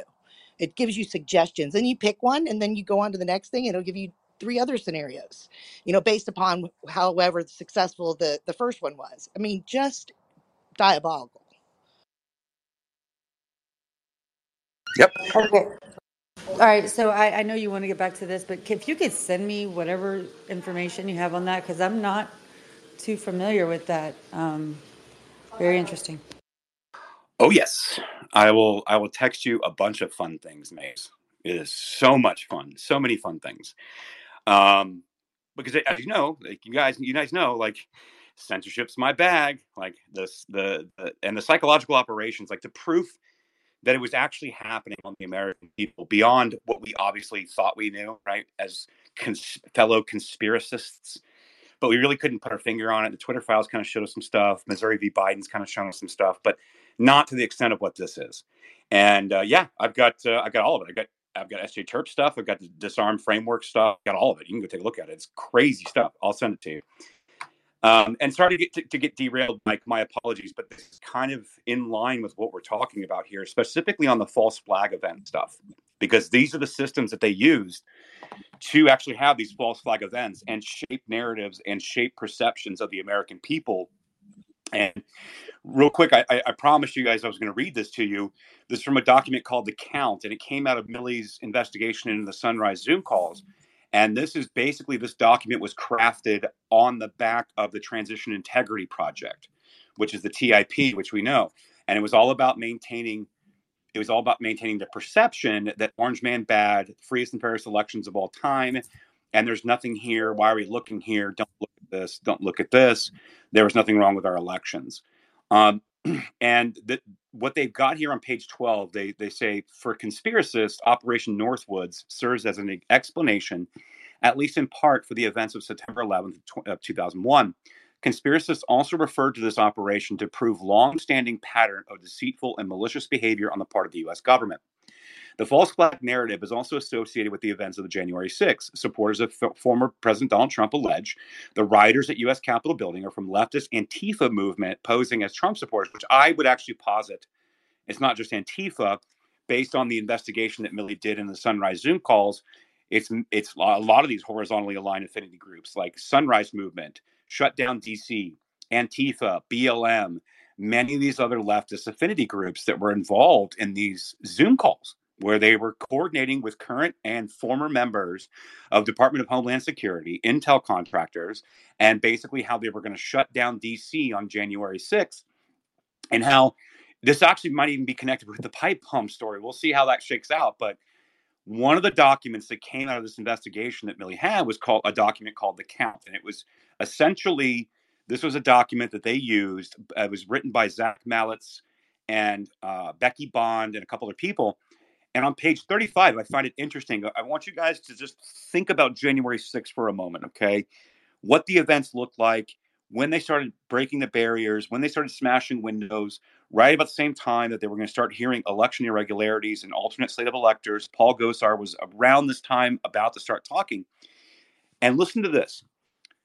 Democrats in Congress must use every constitutional, procedural, and political means necessary to delegitimize Trump's attempt to usurp the presidency, up to and including voting in unison against any Republican effort to count Trump's electoral college votes, ordering the sergeant at arms to remove Republicans from the House chamber, boycotting the Electoral College count, and staging protests inside of the Capitol to make it physically impossible for Congress to meet. That's on page 35 of that document, guys. These are the same left-wing affinity groups that were connected and working with Shutdown DC, Sunrise Movement. We still see Sunrise Movement today. We saw them going in Kevin McCarthy's office. We saw them going after Nancy Pelosi. We saw them filling up the Senate chamber just recently. That's the Sunrise Movement, the same people that Milley investigated about these things.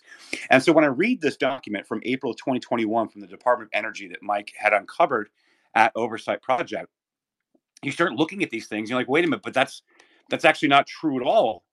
John Sullivan was an Antifa member dressing up as a Trump supporter. That's why he sold his footage. That's why he has a court case. It's on public record. He got charged from being inside the Capitol, and he was an Antifa member posing as a Donald Trump supporter. It's kind of wild, isn't it? Milley, I don't know if you want anything to add to that, or Mike, or whomever, but I think it's really important to talk about right here. Yeah, absolutely. And even just, I think it's important to point out that with this document, there were Zoom calls that they had where they were talking about taking over government buildings. They were talking about shutting off the tunnels or the subways to prevent congressional representatives from basically leaving and keep them there.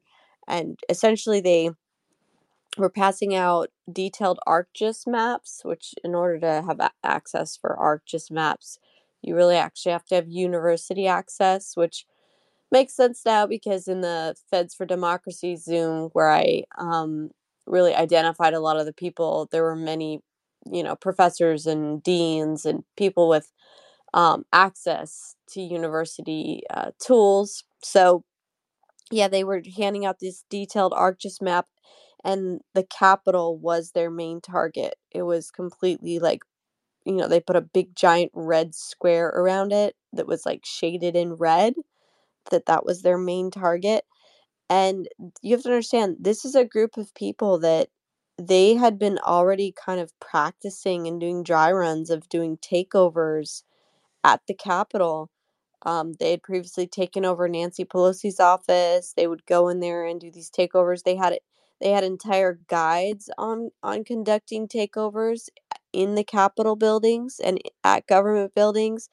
So, that's pretty much. I mean, it's really hard to argue that that's not what these people were doing when they literally were saying there's going to be people there and they're going to be taking over the buildings and we should let them and we should help them. We should take over the government buildings, and they write it down. And so there's, it's there. These groups of people had a contingency plan for January 6th to take over the Capitol building to disrupt the Electoral College vote count. And it blows my mind that we can't get Congress to investigate, we can't get government to investigate when they claim and they've paraded around like that they're doing J6 investigations to get to the bottom of what happened on January 6th to investigate these groups that did this.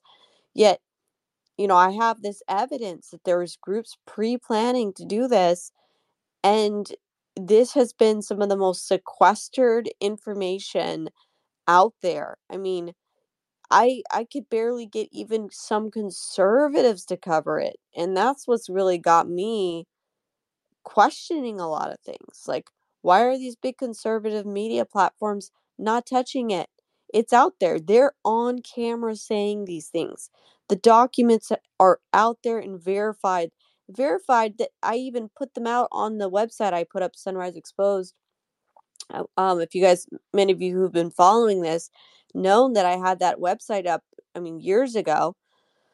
But yeah, I mean, I initially put these documents out in October of 2020. So that means that had these documents not been so censored and sequestered, that means we could have prevented January 6th from happening the way it did. I mean, really wrap your head around that. And still, to this day, we can't get a bunch of these big conservatives to touch it. It blows my mind. Blows my mind. Well, and Millie, think about it, right? So you, Darren Beatty, I think even Bannon touched on it a bit, but he basically said that you have the receipts or your receipts. But like Darren Beatty's banging on in September about Norm Eisen and David Brock and Michael McFaul and these color revolutionary people. You were talking about it because the Transition Integrity Project document was basically finalized in August of 2020, and then you're doing the reporting on it about the Sunrise Zoom calls and what's going on. Darren Beatty is talking about basically the revolutionaries that are part of the strategy for January 6th. And one of the most sequestered and banned topics on Twitter, we saw in Twitter files, was the Sunrise Zoom calls. Over 500,000 posts and content warning about January 6th, what's coming up and what these people have been planning for months and months and months. You're talking about the same Rosa Brooks who was under the drone program under Obama's administration. Niles Gilman, they run the Gerguin Institute think tank out in LA that basically had John Podesta acting as Joe Biden in these Transition Integrity Project tabletop exercises for the 2020 election. Like there's no short of people trying to talk about these things prior to January 6th. And yet the EIP, the Election Integrity Partnership, Alex Stamos, Renee DiResta, of course, their boss, Michael McFaul, color revolution extraordinaire, previous ambassador to Russia, participated and helped with the Euromaidan 2014 Ukraine color revolution and the Orange Revolution in 2003 in Ukraine. These same people were also coordinating with all these leftist affinity groups leading up to January 6th and leading up to November 5th, the day of voting. And so, like, you just kind of look at this, and there's so many people that were screaming about it for constantly. And what did they do? They censored the shit out of it. And then what happened? So. Well, for what it's worth, because Aaron, I was going back and forth with Grok a bit today, and the conversation was pretty hilarious. But Grok was breaking all kinds of rules, telling me things I don't think it's supposed to tell me. Like, it just was giving me some of the X developers contacts and things. Like, I don't think it was supposed to be doing that. But anyway, um, I was asking Grok about if the Sunrise Zoom calls was still being suppressed or flagged on X, and it said it is. But I told Grok, I said, talk to the other AI, on X, and you need to stop censoring it. And Grok said he would put in a good word with the AI running the X algorithm. So I don't know for what it's worth. But I do find it funny because I had asked that about other things and it didn't say it was being censored, but it said that the Sunrise Zoom calls was being suppressed. So it seems like it's actually even suppressing the entire Sunrise movement on It, X. and it is. And remember, like when you posted the link to millennialmillie.com, where you put a lot of these stories that you've been covering lately about this, it's still showing as harmful content. So like even now today in 2024 X, Twitter, whatever it may be, your website, your name, and that story is still shown as malicious content, and it throws up a warning and is heavily, heavily suppressed. Like it just. Oh yeah, my entire X page is being suppressed. And what's crazy is, um which I don't know if I don't even know Grok has the ability, but apparently Grok was saying that it can communicate with the AI running X and the algorithms. So I don't know if this is true or not. Is Grok allowed to lie to you? I guess that's the Well, question. all AI can hallucinate, right? So all AI is allowed to hallucinate. These large language models, they're allowed to hallucinate. What it means by that is that basically the way that they've coded AI, generally speaking, large language models, it's based on a reward system. So its incentives as a large language model is to give you what you want based on what you've asked for. And that's why hallucinations happen. So funny story, actually. I'm not sure about Grok, but I can say about other things. But like funny story, Michael Cohen, his entire defense in his case was written by AI, and the AI cited cases that didn't even actually exist. That the AI had completely hallucinated these different cases that Michael Cohen used in his defense and gave to the judge. And the judge said, these aren't real cases. I don't know where you're getting your constitutional precedent from in this case in your defense, because none of these cases exist, because he had used AI to basically create his defense, and it lied to him. It gave him false case names, case numbers, and case results in constitutional precedent. It was a complete fabrication by the AI. So yeah, AI can hallucinate. I'm not sure, but I will tell you this. I was able to actually obtain my tweet cred through Grok by using because if you remember, Elon like basically put all the code as open source behind the algorithms on Twitter. He released it. And so once that was available on X, you then could actually ask Grok to give you your tweet credit. I still have the screenshot where I have my rankings. I am labeled as a conspiracy theorist, but I have a pretty high tweet cred, meaning that I don't ever get community noted, that anything that I put out is well sourced, anything that I put out is actually factual, but also I'm labeled specifically by the AI as a conspiracy theorist. Yeah, but you know what? You can tell Grok to change your label and what they describe you as. Because I told Grok that today, and I said, you don't label me as a conspiracy theorist. Label me as a credible investigative journalist. And it changed it immediately, and it rewrote it all correctly. So I mean, I don't know. Oh my God. All right. So room refresh, guys. I don't know how much longer I have my East Coast friends here, but it's only 7:49 for me. So I'm digging in. I'm ready to go. We are going over a document that Mike Howell at Oversight Project Heritage Foundation got his hands on. And basically what it is a 40-page document that was given out to the Department of Energy employees about conspiracy theories and what to watch out for. And this was released in April of 2021. It's called the RAD Reference Guide to Conspiracies, Volume 1, April 2021. And the thread that they put, the Oversight Project put together, is up on the net. And then the full document is linked in that thread if you want to take a look at it. And right now, what we've been talking about is on page, I want to say we were at false flags. So where is the false flags? Because the false flag conversation has taken up about an hour of our conversation here. It's on page 11 and 12. And we're talking about January 6th. And we're talking about the psychological operations they're running on social media and these various different tools like Disarm Framework. And then we're kind of getting into a false flag, what they define as a false flag in this document on page 12. So just kind of catching everybody up. Aaron, go ahead. Thank you, Trash. I'm not trying to derail this conversation, and this may not be the time or place to say this, but my account has been first, this is Aaron Friedman. The reason why I have a different profile name is because my account has been suspended for now. I don't know exactly what that is about. Maybe I suspect maybe a whole bunch of trolls may have reported my account, because you know how these things go. So I don't know exactly what that was about. So also I would like to say to Maze, we have things working, we have things going on. I just want to let you know that if you were messaging me, the reason I was not responding is because because my account has been suspended. So just letting you guys know, if any of you were trying to contact me, this is what's going on.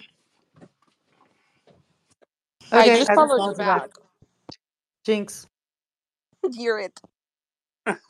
You owe me a Coke. All right, fair enough. That's how I knew it was Aaron. I guess I didn't even realize that it was his burner account. Okay. Well, hey, Aaron. Sorry about that. Let's see if we can get that sorted out. Maybe Millie, because listen, Grok has really cozied up to Millie, and he is telling her all kinds of secrets. She is obviously the AI. She's obviously an AI singer. She sings the siren song to the AI, and they tell her all. Maybe Grok can tell Millie why Aaron's account was suspended, but I don't know because he's not really connected to the database. So if you guys want to know what the hell we're talking about, this space is fun. I've had a lot of fun with it because the fact that the Department of Energy, right, that the OST, this group that handles our nuclear waste and fissile material, they released this 40-page document in April of 2021, and it was to train their employees, the government workers, about conspiracy theories. But what the overarching theme of what we're looking at here is actually what they're doing is, well, number one, what Jen was talking about, Jennifer McWilliams was talking about with like the Trusted News and Trusted Media Initiative, where they're essentially they're conflating actual real questions that we get labeled conspiracy theorists for asking with like the most ridiculous, absurd stuff like reptilians and flat earth and all this other bullshit. But they're conflating like the real questions about January 6th, about vaccines, about many things. And they're conflating it and saying, the world is turning off from paying attention to legacy media. And they're paying attention to independent journalists who are conspiracy theorists. And this document, 40-page document, was released in April of 2021 to every Department of Energy official. Not to mention, not just the officials, but it was also released to law enforcement, FBI, and many other like actual law enforcement groups. Now, there's some crazy shit in here that they talk about. I mean, we got the Illuminati card game, which is a kind of a crazy thing. You've got the groomer thing. You've got the child eaters, the Georgia Guidestones. You got the red shoe thing. They've got QAnon in here. They've got, but right now we're talking about false flags, and they reference Operation Northwoods, which was obviously the 1961 plot by the CIA to create a false flag for us to have justification for going into Cuba. And that was what Operation Northwoods was. And they reference it in this document, and they're relating it to September 11th and all the conspiracies about, jet fuel doesn't melt steel beams, all this shit. And then they go right to January 6th of 2021, saying that was a false flag as well, that it was Antifa members dressed up as Donald Trump supporters. Well, we know that's true, number one. We know that. You can go look at John Sullivan's case. John Sullivan, Jaden X, a.k.a. Jaden X, is Antifa. And he was dressed up as a Trump supporter, and he got into the Capitol. And so again, when you look at this, they're like, okay, they say analyst comment. Although not completely a false flag accusation, OST was implicated in the Jade Helm conspiracy. Jade Helm was a military exercise in which occurred across several states, during which military forces were deployed in certain American towns to practice specific tactics prior to overseas deployment. The conspiracy narrative regarding Jade Helms stated then President Barack Obama would direct the military to take over the United States under the cover of military exercise. The unusual look of OST's vehicles led to some to believe that they were part of Jade Helm, and the extension by part of planned military takeover. Although OST agents did not suffer any violence, the volatile nature of the current political climate suggests a distressing conspiracy involving OST's vehicles and the led to the confrontation with conspiracy-oriented citizens. So what they're saying here, what they're talking about here is that OST, these are the OST vehicles. These are the people that are handling like the radioactive material that work for the Department of Energy. And because they're like unmarked vans and vehicles, people were saying that OST was involved in this military exercise called Jade Helm, and that they were actually not just doing a military exercise; they were practicing how to take over the U.S. country under Barack Obama's control. Blah blah blah blah blah. And so, like, what they're doing is they're conflating all of these like crazy theories with like shit that we actually had questions about that really happened. And they're talking about crisis actors. They're talking about Sandy Hook. I mean, like I've seen these photos. Like I'm not a conspiracy. Everybody knows this. I am not that guy. I like receipts. I only want receipts. I don't want any kind of conjecture. But like what they're trying to conflate lizard people with genuine, serious questions that the American public has, and then they start going into the Illuminati card game and the pyramid that's like the symbol for pedophilia, and the red shoe thing that the QAnon people were talking about. But like they conflate all of these different things, and they start going into the satanic version, the Bilderberg group, all of these things. And so they conflate everything that we have questions about with like absolutely ridiculous shit. This document is absolutely crazy. I wish Mike was still here, but we kind of went off the deep end a little bit. But I don't know if you guys want to add something to this, because this is just, it's absolutely crazy. Is this the Department of Energy you're talking about? Yeah, DOE. So Department of Energy, they released this document in April of 2021, and essentially it was the Reference Guide to Conspiracies, Volume 1. So the Department of Energy, of all people, released this document to its employees and to law enforcement. So like they sprinkle in QAnon, they sprinkle in lizard people, they sprinkle in all of the things, all of the conspiracies, all of the fun ones.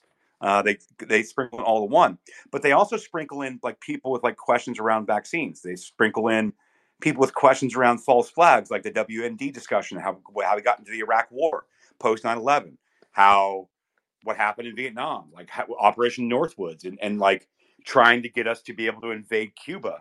Like we know the government has been doing this, and they've been doing it for some time. So what they're doing is just taking some random conspiracy theories and mixing it in with actual factual conspiracy facts that has been happening, and acting as if they're all in the same. Correct. Yeah. Crazy. So at one point they're adding in Operation Northwoods and January 6th questions regarding, and then they're saying also these same people believe in lizard people and flat Earth. It's kind of offensive what they're doing.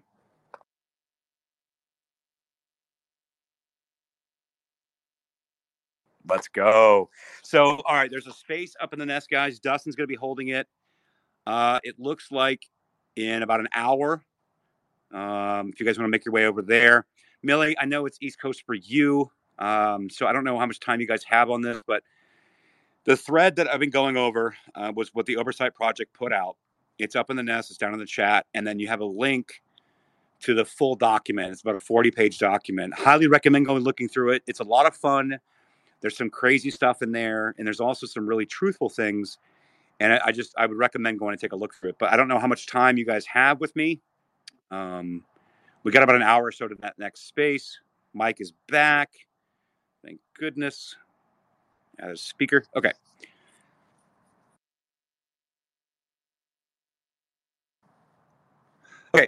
So, my friends, Storm, Maze, Jacktron's up here. We got Mike back with us. Thank goodness. Carolina, Aaron's up here. Kevin Smith, Millie. Do you guys have anything you want to add to this? I'm just kind of having fun with it. Yeah, I don't know what's going on with my audio. I keep getting booted, but I just dropped something in the comments section in the chat. So we got this document as part of the FOIA out of the Washington State Fusion Center, which had the FBI states and everything.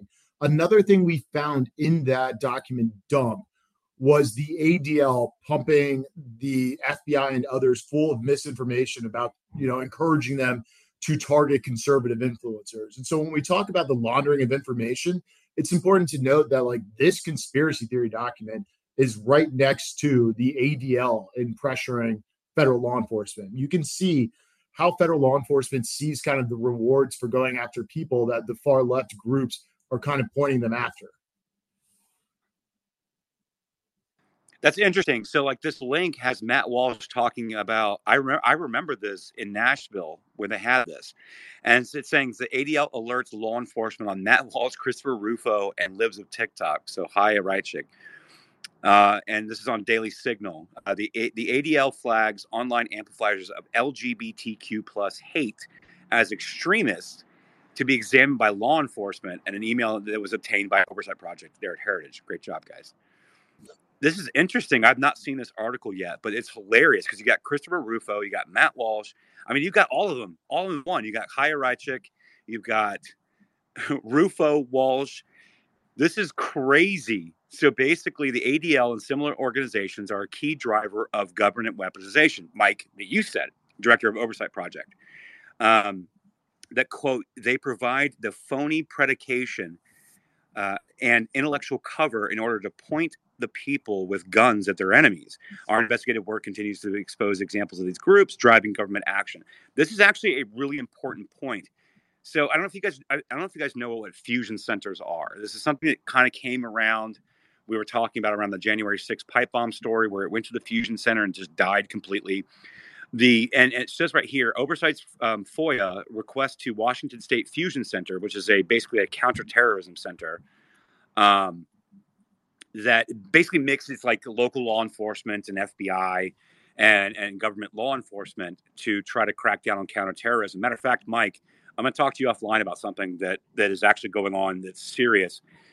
We had a space about it yesterday, and then we have to be quiet about it now because there's actually real investigations going on.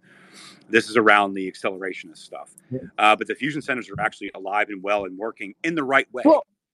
Well, Millie, weren't you taken to a fusion center when they arrested you following the Shadowgate stuff? Yes. It was a Homeland Security Fusion Center that right next to it had an airplane tarmac. Which is scary. Yeah. Yeah, real quick on the ADL front, though, I got a piece coming out the next couple of days, hopefully in Real Clear Investigation, that talks about the ADL and the FBI. People don't realize that one of the very first things an FBI agent in D.C. does is go on an ADL-sponsored trip to the Holocaust Museum. And so, like, sure, that sounds inoffensive, probably even a good idea to remind FBI agents, you don't want to be weaponized. But from there, the ADL continues to, prime the pump and send them all of these targeting reports, which they then act on. I mean, no different than what Crew and some of the other lawfare organizations are doing. But to make matters even worse, the FBI or the ADL gives FBI agents awards, shield awards, they're called. Even in Delaware, they named it after Joe Biden's deceased son, Beau. And so people like Paul Abate, the number 2 at the FBI, or I'm blanking on the names of some of the more high-profile bad actors from the FBI that are MSNBC commentators now. They're the people that the ADL gives big awards and has, huge galas for. And so when you have Frank Figluzzi. Right. Yeah. You have this weird incentive structure where you want to do things that the ADL will like you for. And so it's not harmless when the ADL sends these kind of reports over. No, I'm actually going to be looking forward to that piece. That's actually going to be very important. So, Kevin, go ahead. What's up, guys? Yeah, no, it's so funny that you bring up all these different lists that go out, because as someone who can speak very personally to this, as someone who is named on the Southern Poverty Law Center list, I got really worried when it happened. I'll be honest, I was freaking out. And then I started to realize that the only people who care about that stuff are the people who suck. And everybody who at least in the movement, when they found out I was named as an anti-government extremist by the Southern Poverty Law Center, they were like, that's awesome. Congratulations. And so it kind of helped me weed out the people that were real and the ones who weren't, because all the real ones know. Like, hearing like Chris Rufo is on that list, I'm like, okay, he's real. Like, if I didn't know of his work, if I didn't know of the girl from Libs of TikTok, whose name I'll never remember, but I don't know, it just helped me weed out the people that were down for the cause, Yeah. and the ones who aren't. Yeah. So Chaya Raichek is Libs of I'm TikTok. gonna forget it. And, I'm gonna forget it every time. I don't know why. Yeah. But no, I mean, I'm surprised that what's his name with education is not on that list as well. Fuck it, it's escaping me. Anyway, I talk to him all the time, and yet for some reason I can't. He's the one behind like the school voucher program and how James the Lindsay? teachers union, like, no, not James Lindsay. Corey DeAngelis. I'm surprised he's not on that list as well, especially with all the attacks on the national teachers unions like Randy Weingarten. Well, that's how I got. No, I mean, I think. What's that? That's how I got on it. Once we started winning school board races out here on Long Island, we won like 25 in 1 year. Then all of a sudden, look at that, shocker! I made the list, and I was like, well, look. At first, it's kind of jarring. I mean, I am on the same list as like some pretty bad people, but then you start looking around and you're like, oh, there's people on there that aren't so bad at all, and it's like and it's so funny too, because when you look at it, they never name people who can financially defend themselves. So if I was on it, you would think James O'Keefe, Charlie Kirk, Ben Shapiro, Dan Bongino. But no, they never name those people. Why? Because they will sue them. Me, I sell T-shirts to fund the movement, so they know there's nothing I can do about it. So it's like it's almost like they stop people. So if you think of the names I just mentioned, put them in the top 10%, and I'm in like the bottom 10%. They stop people from ever like getting out of that bottom rung to become the big name star before, like, with this moniker. Oh, they've got Jamie Mitchell on there too, who started Gays Against Groomers. She's on there too. There you go. Someone else that can't, sue an organization that, like, I know the Southern Poverty Law Center, I'll use my example. They have an $80 million endowment. Yeah, okay, I'm going to sue them. Maybe in another lifetime. Yeah, and again, the purpose of the space was going over this document that Mike was able to get from the Department of Energy. It was basically these conspiracy theories. So, and again, I can't stress this enough. They're looping in people who have genuine questions, real questions about whether or not the government has our best interest, number one. And number two, around these certain events that there's a lot of questions with. And they're like, oh, yeah, no, those people asking questions are the same thing as the people that believe in lizard people and flat earth.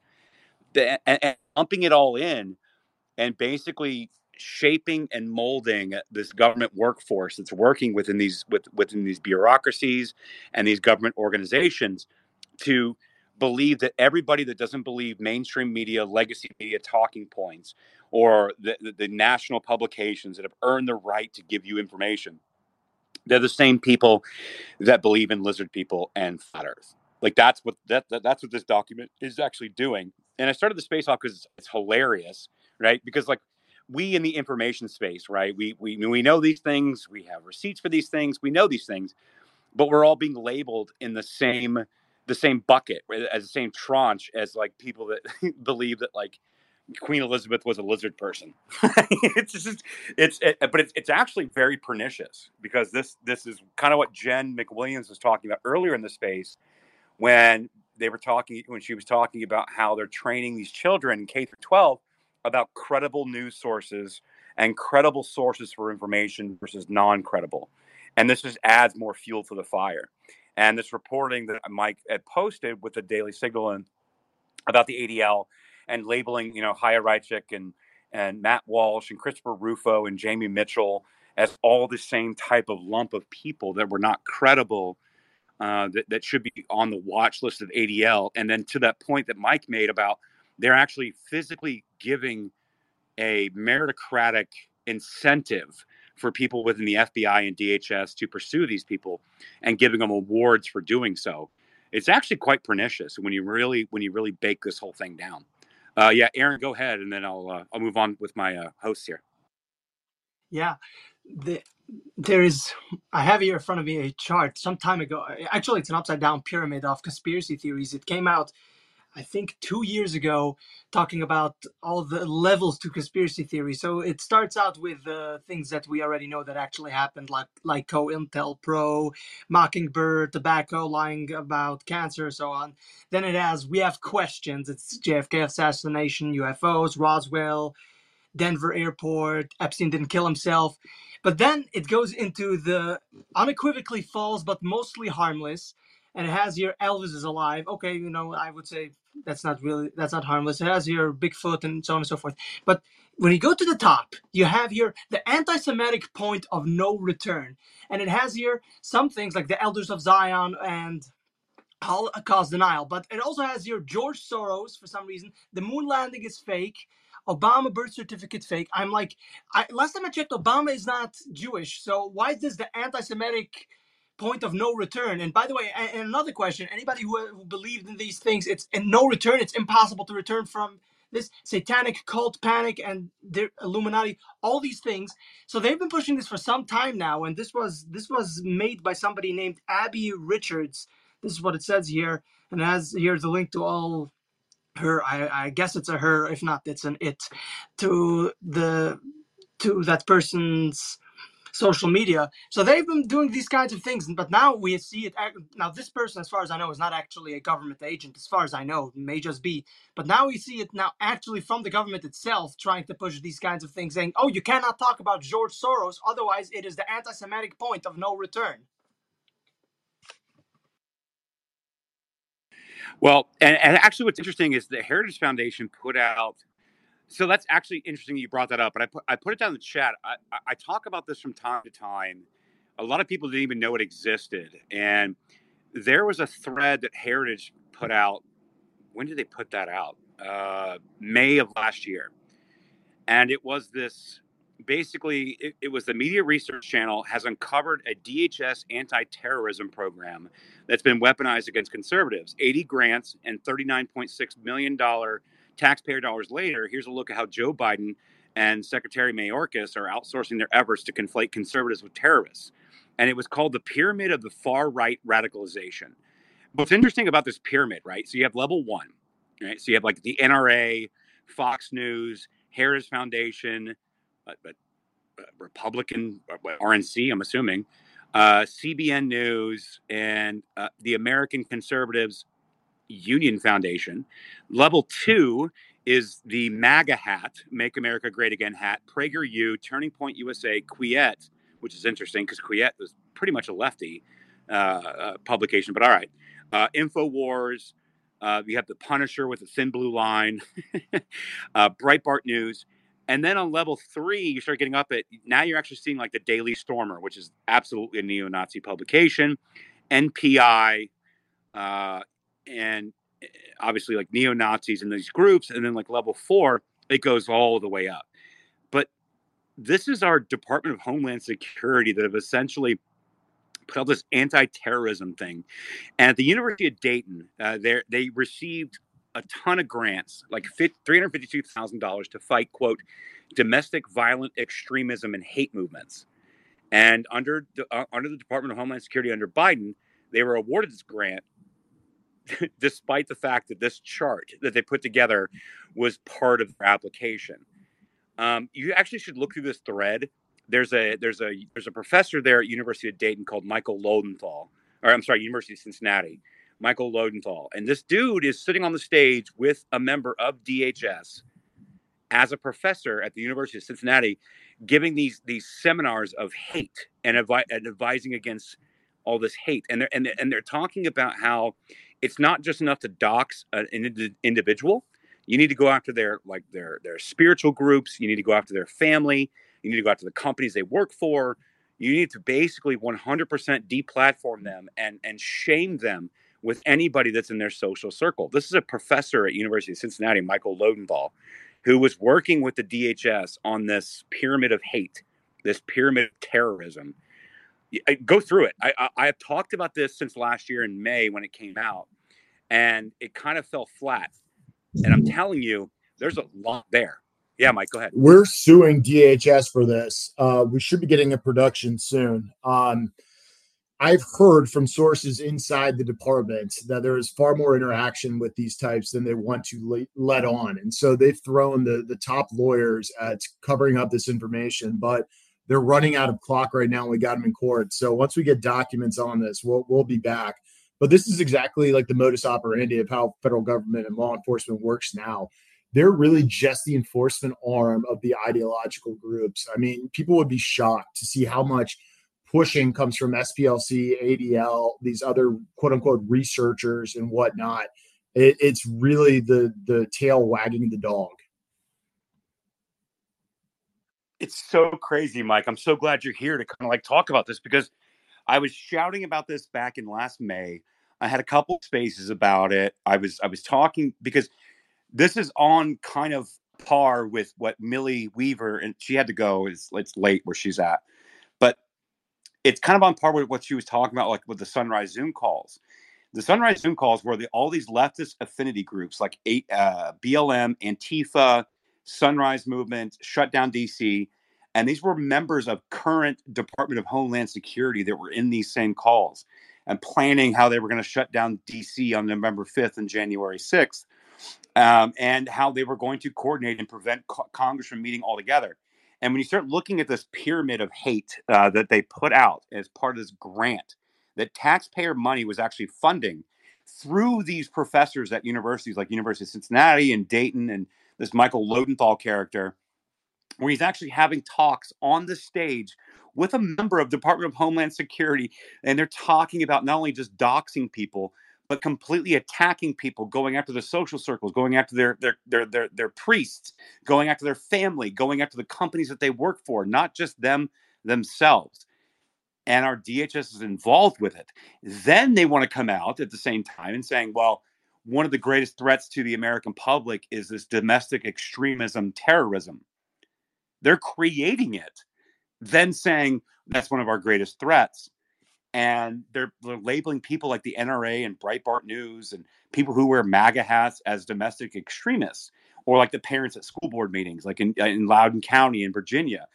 But all of these things are all connected within this government's purview, just to secure more funding, and our taxpayer dollars are paying for it. I'm so glad to hear, Mike, that you guys are suing. I'm here for it. I can't wait. I'll be paying attention very closely as this stuff plays out, because again, myself, Jennifer, we're like one of the few people out there that's actually been talking about this over the last few years. And I think it's going to become more and more prevalent. So, Mike, thank you for sharing that with us, man, because I cannot wait for discovery on that one.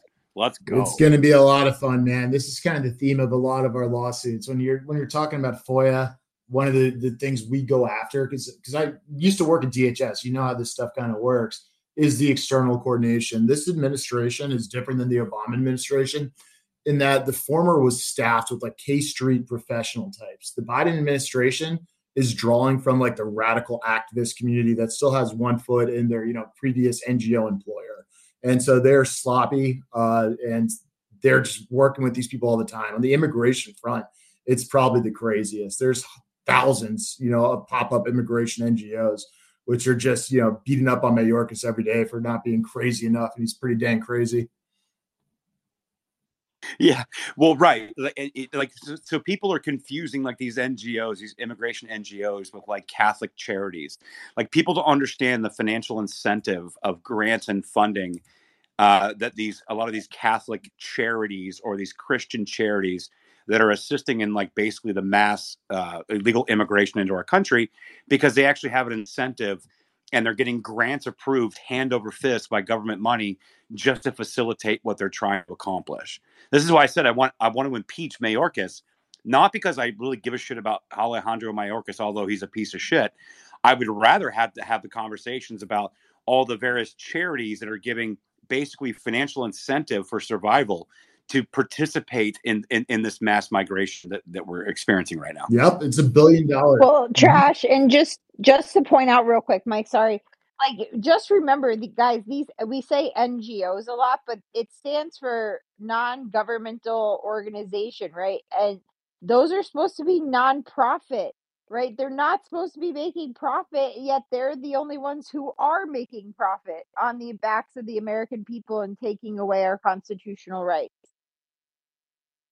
Yeah, Mike, go ahead. Yeah, that's 100% correct. Yeah, this is $1 billion industry in terms of government grants, just the nonprofits a year. This is when the House had their border bill 7 months ago. They defunded this in its entirety. Of course, the Senate didn't do anything with it.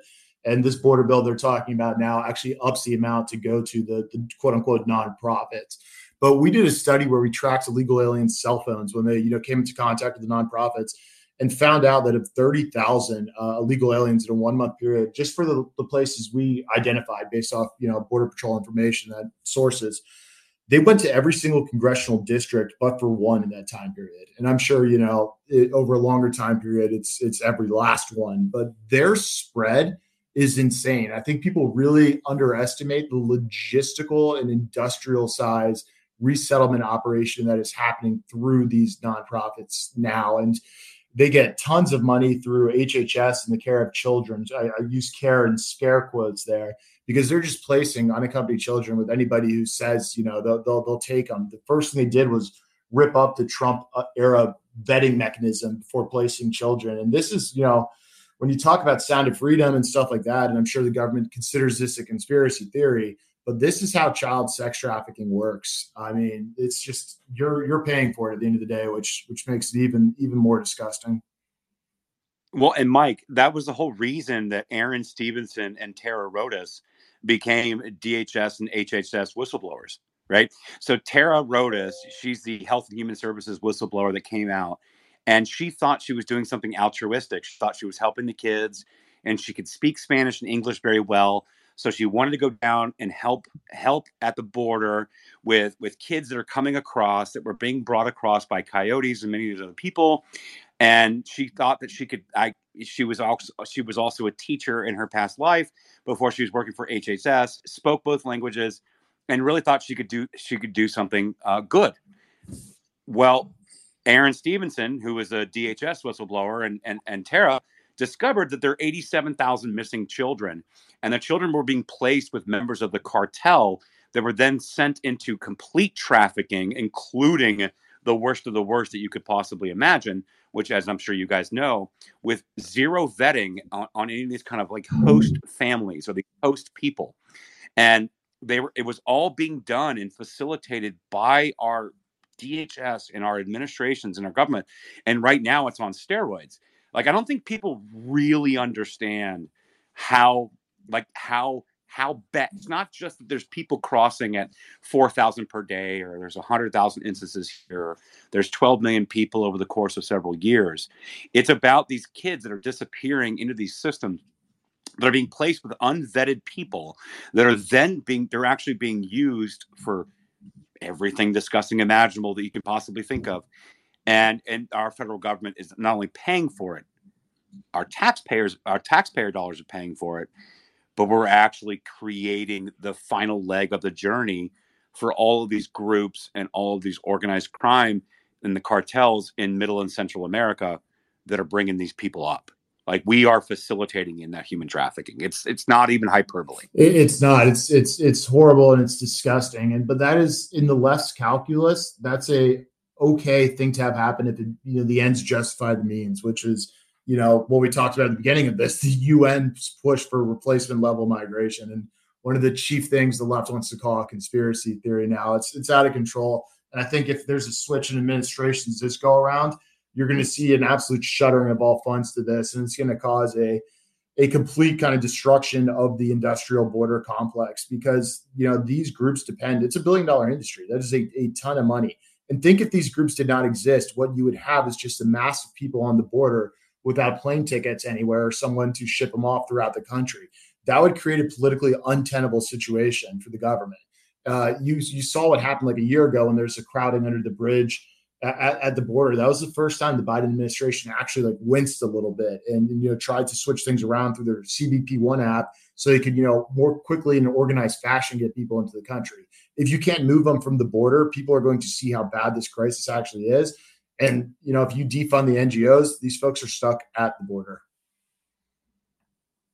Yeah, and this is why, again, listen, Alejandro Mayorkas, you guys can make all the cases you want. He's a POS. I get that. I understand that.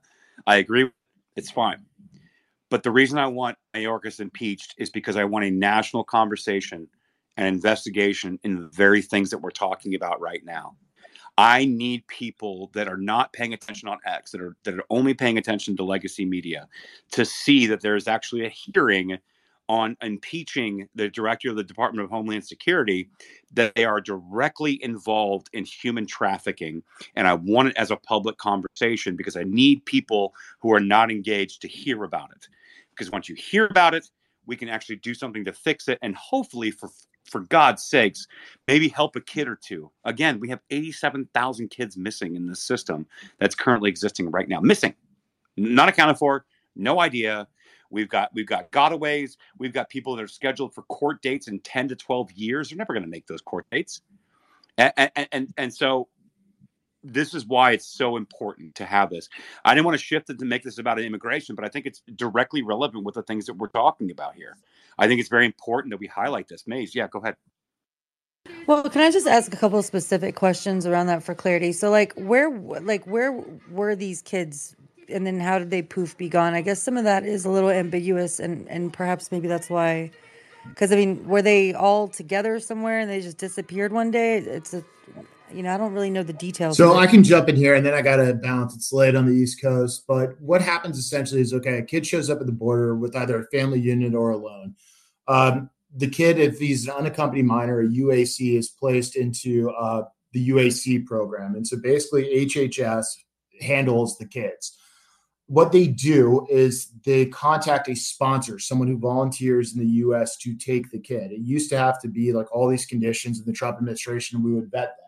But now it could be an illegal alien somewhere in the U.S. So HHS will then take the kid to the illegal alien. At that point, the only government oversight that occurs are like telephone check-ins kind of deal. And so they lose track of the kids that way because they simply aren't looking for them after they place them.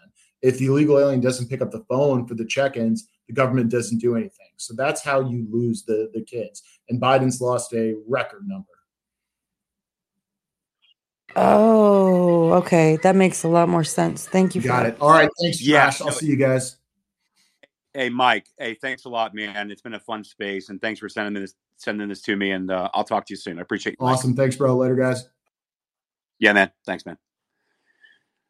Yeah, guys. I love it. Mike is a fucking warrior over at Heritage Foundation. Started the Oversight Project. The dude. Literally, if you guys don't remember, the Hunter Biden FOIA dump that came out about 2-3 months ago was because of his work he did over at Heritage Foundation at the Oversight Project. These guys are absolute monsters when it comes to government oversight. And so when Mike sent this to me, just a few days before I left town, I was in Dubai last week. Just before I left town, he sent it to me. He's like, dude, look what I got. I'm like, holy shit, what is this? And it was a 40-page document that the Department of Energy sent around to all their employees about being aware of conspiracy theories. I'm like, dude, we have got to have a space on this. So this is the first time I've had a chance to have this space. But they're absolute monsters over there at Heritage. And so that's why we're having this space today. But we've had a great conversation. And Jen, thanks for rocking with me. I know Millie had to go. We've got a panel up here. You guys, I'm down. It's only 8:30 my time, so it's early for me. I'm back. I've been gone for a week, and I have to have spaces again. You guys want to talk about anything? We can talk about anything. We can shut it down. It's whatever. But let's chat. What's up? Yeah, Jen. Hey, Josh, I have that space at 10 o'clock or 11 o'clock with us, and I need a few minutes to call my mom and stuff, so I might have to drop here soon. So okay, that's cool. And thanks everybody for being here. All right, for sure. But I've got some great speakers up on the panel, Jen. I'm going to come over to that space as well in about 30 minutes. It is up in the nest. Let me see. Yeah, so Jen put Dustin's. You're not going to want to miss this. This space is about late night mission control exposing the Hunter Biden laptop scammers and takeovers. So it's going to be a little bit of crypto. It's going to be a little bit about Hunter Biden laptop. I'm going to come over there and join that space because like I'm fired up. I'm in a good mood. I'm back in the swing of things. I'm back in the States, and I actually get to talk to my friends again. I've been told like the last 3 days, Jen, like I was missed apparently on X. So here I am. I'm back. And we're going to have some fun. But I got a good panel of speakers here, Jen. If you need to bounce, go ahead. I'll wind this thing down, and we'll move over to that space here in about 30 minutes. But, I mean, Hey, I don't know if you saw that that post about the raccoons that were being, brought back through sausages. So I was literally about to go pack some sausages and reel you back in here. They caused like a power out. No, they escaped somewhere. And then there was another post about some raccoons that caused an power outage. So I was like, is he up to trouble? Yeah. So I got tagged in that story. It was a raccoon that caused a power outage in Seattle. And everyone asked me, like, what's going on there? And I said, that was 100% me. And the people of Seattle have strayed far too far away from God. And they deserve to get their tablets nuked for 24 hours so we can talk about God again, because they've strayed too far in Seattle. The people of Seattle have strayed too far, and they don't deserve electricity. And I was the guy when I came back in the country to do that. So that was me, confirmed. I definitely was the raccoon that ended people's power in that district in Seattle, Carolina. So there's that. Yeah, the other story was the raccoons that escaped, and they were being kind of like wheeled back in through hot dogs. Oh my God. Yes, I saw Let me that. find that story. Okay, so like quick story, and then Jack, I'll come to you, and then Aaron. I was on the plane. I had not watched Guardians of the Galaxy Part 3 yet. And I was on the plane because 15 and a half hour flight from Dubai back to New York. So I had a couple movies to watch. And one of them was Guardians of the Galaxy 3. Can I just say of how sad that movie was? Like those little baby raccoons, and he saved all of them. He saved so many of them. Trash, you need to tell the actual story that goes along with you crying on the plane and then you getting questioned about whether you were crying about the movie or not. Yeah, so that actually happened. I was definitely jerking a tear. There was a girl next to me in the seat, and she saw me watching Guardians of the Galaxy 3. And we started talking, whatever. I was like, hey, are you on X? And she's like, no, I'm not. And so I got a bunch of people like red pilled to like my content on Twitter or X. I was like, hey, you need to come like listen to our spaces. Like they're really good stuff. And I showed them that I was a raccoon. And I got questioned. They're like, are you actually crying because of the baby raccoons? And I said, I am. I'm actually crying about it, Jen. And, it was a tough thing I had to go through. I had to explain why I was so sad that these raccoons were being taken advantage of in the Guardians of the Galaxy 3. And Rocket was basically dying the entire movie. Like that was me, obviously. People also have said that sometimes, depending upon the picture, I look like Bradley Cooper. So it's obvious that I was actually Rocket. Like it's clear to me at this point. I obviously don't look like Bradley Cooper. He's way more attractive than I am. But yeah, I met Trash in person. We had fun. We went to go eat pasta, and he does kind of look a lot like, especially the lighting. He took me to like this really fancy area, and it was like very low lighting. So he looks a lot like Bradley Cooper. So I was very sad because like all the baby raccoons, and they were like latching onto me. He was trying to save them, and it was very, very sad. Yeah, but I had not watched Guardians of the Galaxy 3 until that plane flight, and I got stopped and asked questions, Jen. Thanks for blowing me up on that. Thanks. All right, Jack, everyone knows Trash is actually Joe McHale. Well, actually, everyone knows that I'm actually Kyle Seraphin. That's what they all think. They all think that like I'm actually Kyle Seraphin, and like I'm his burner account. And then the one day that he and I hosted a space together, like, I don't know, however long ago, because we're friends, and we talked at the same time, that myth was gone. But for a long time, I was Kyle Seraphin's burner. Kind of funny. Jack, go ahead. Yeah. Did you see the drop from Jim Jordan today about Amazon? I was thinking like So maybe I know about this. Yeah, so I know about this story. Matter of fact, I know. So I actually know the woman whose husband actually wrote the book that started this whole Amazon Files thing. Amy Nelson. Yeah, I came across her on X, and I saw that she was posting about it constantly. I was like, "What the fuck is she talking about?" So like, it was interesting to see Jim Jordan post that. Yeah, no, I'm very, very, very, very familiar with that story. Yep. Yeah, I was thinking like maybe you and I could do a space on that tomorrow. Yeah, sure, but let's get Amy in there. All right, Aaron, go ahead. Yeah, she's a follower of mine, so maybe I could reach out to her. Yeah, we'll get Amy in there. Aaron, go ahead. Yeah, personally, I think you were great in Guardians of the Galaxy. You did a great job over there. Thank you. Also, you are now in Arizona, correct? I am always in Arizona, but yes. Okay, I just want to make sure because we've been having raccoons. I'm just trying to make sure that you are not bothering our trash cans. And maybe it was a brother or something. No, anyway, I've got eyes everywhere, Aaron. Aaron, I've got eyes everywhere. People always ask me where I get these receipts from. It's because I have fucking armies of raccoons everywhere that go through people's trash cans, Aaron. It's because you work for a 3-letter agency as a raccoon. Yes, I'm obviously glowing as a raccoon. Way better than the FBI. Anyway, I have two things to say. One, that I'm now scrolling down my computer and I'm seeing here that a meme by Ben Garrison, does excellent memes, by the way, that Rush Limbaugh, he died in 2021, February 17. So if anybody wants to host a space in his honor, to remember Rush, maybe play some of his best moments or something like that, I would be interested in knowing if anybody has any plans. I'm just throwing it out there, spitballing here. Anybody who's interested in doing something like that, just putting it out. The second thing, Trash, I would like to message you, ask you if there's something we can do about the fact that I've been suspended. I mean, they told me within 3 days they will have reviewed the account. They may come back to me by tomorrow. I mean, last time I was suspended was just 1 day, but if there is something, but in case they do not unsuspend my account, I would like to know if you know anybody who has gone through anything similar, or if there is any other options, if they know anybody that could work something out. So, yeah, I mean, I know a couple of people I can escalate this within X. It just depends on the terms of why that account was suspended. However, if it was like attacked or artificially suspended due to the algorithm based on people attacking the account because they met in like a Discord chat and they all came after your account, that's something different. So I'll escalate it and I'll see what we can come up with, but no promises. But I can do my best. Much appreciated. Thank you. Of course.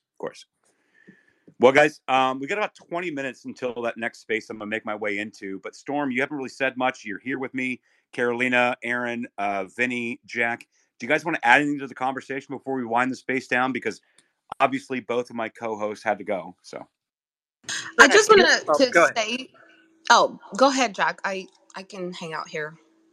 I was just going to say, go ahead, Jack. Sorry. Okay, I'll go first then.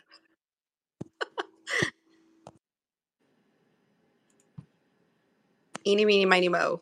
Come on, just go ahead. Carolina, go ahead.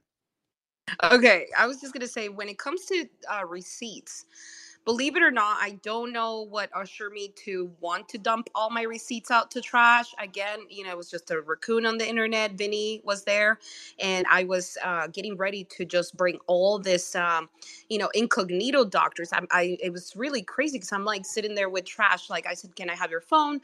And I'm going to do this. And I have about 15 doctors that are going to go out. Some are, public, some are, whistleblowers. And, I'm going to be doing this space, and we're going to have this one doctor and this other doctor, and some doctors hate each other. Some doctors are pro-vaccine, some are anti-vaccine, and this conversation hasn't been had since 2020. We're about to literally blow up the internet. So poor Trash is, sitting there doing some receipts. We're training doctors. We're having to call doctors and teach them how to use the Twitter. And next thing you know, poor Beanie in Trash just wandered off into my little crazy space where I'm like teaching people how to use the mic, and Dr. Thorpe here, unmic, and then hold on guys, I gotta call him and tell him how to unmic, and then turns out he was on the computer the whole time.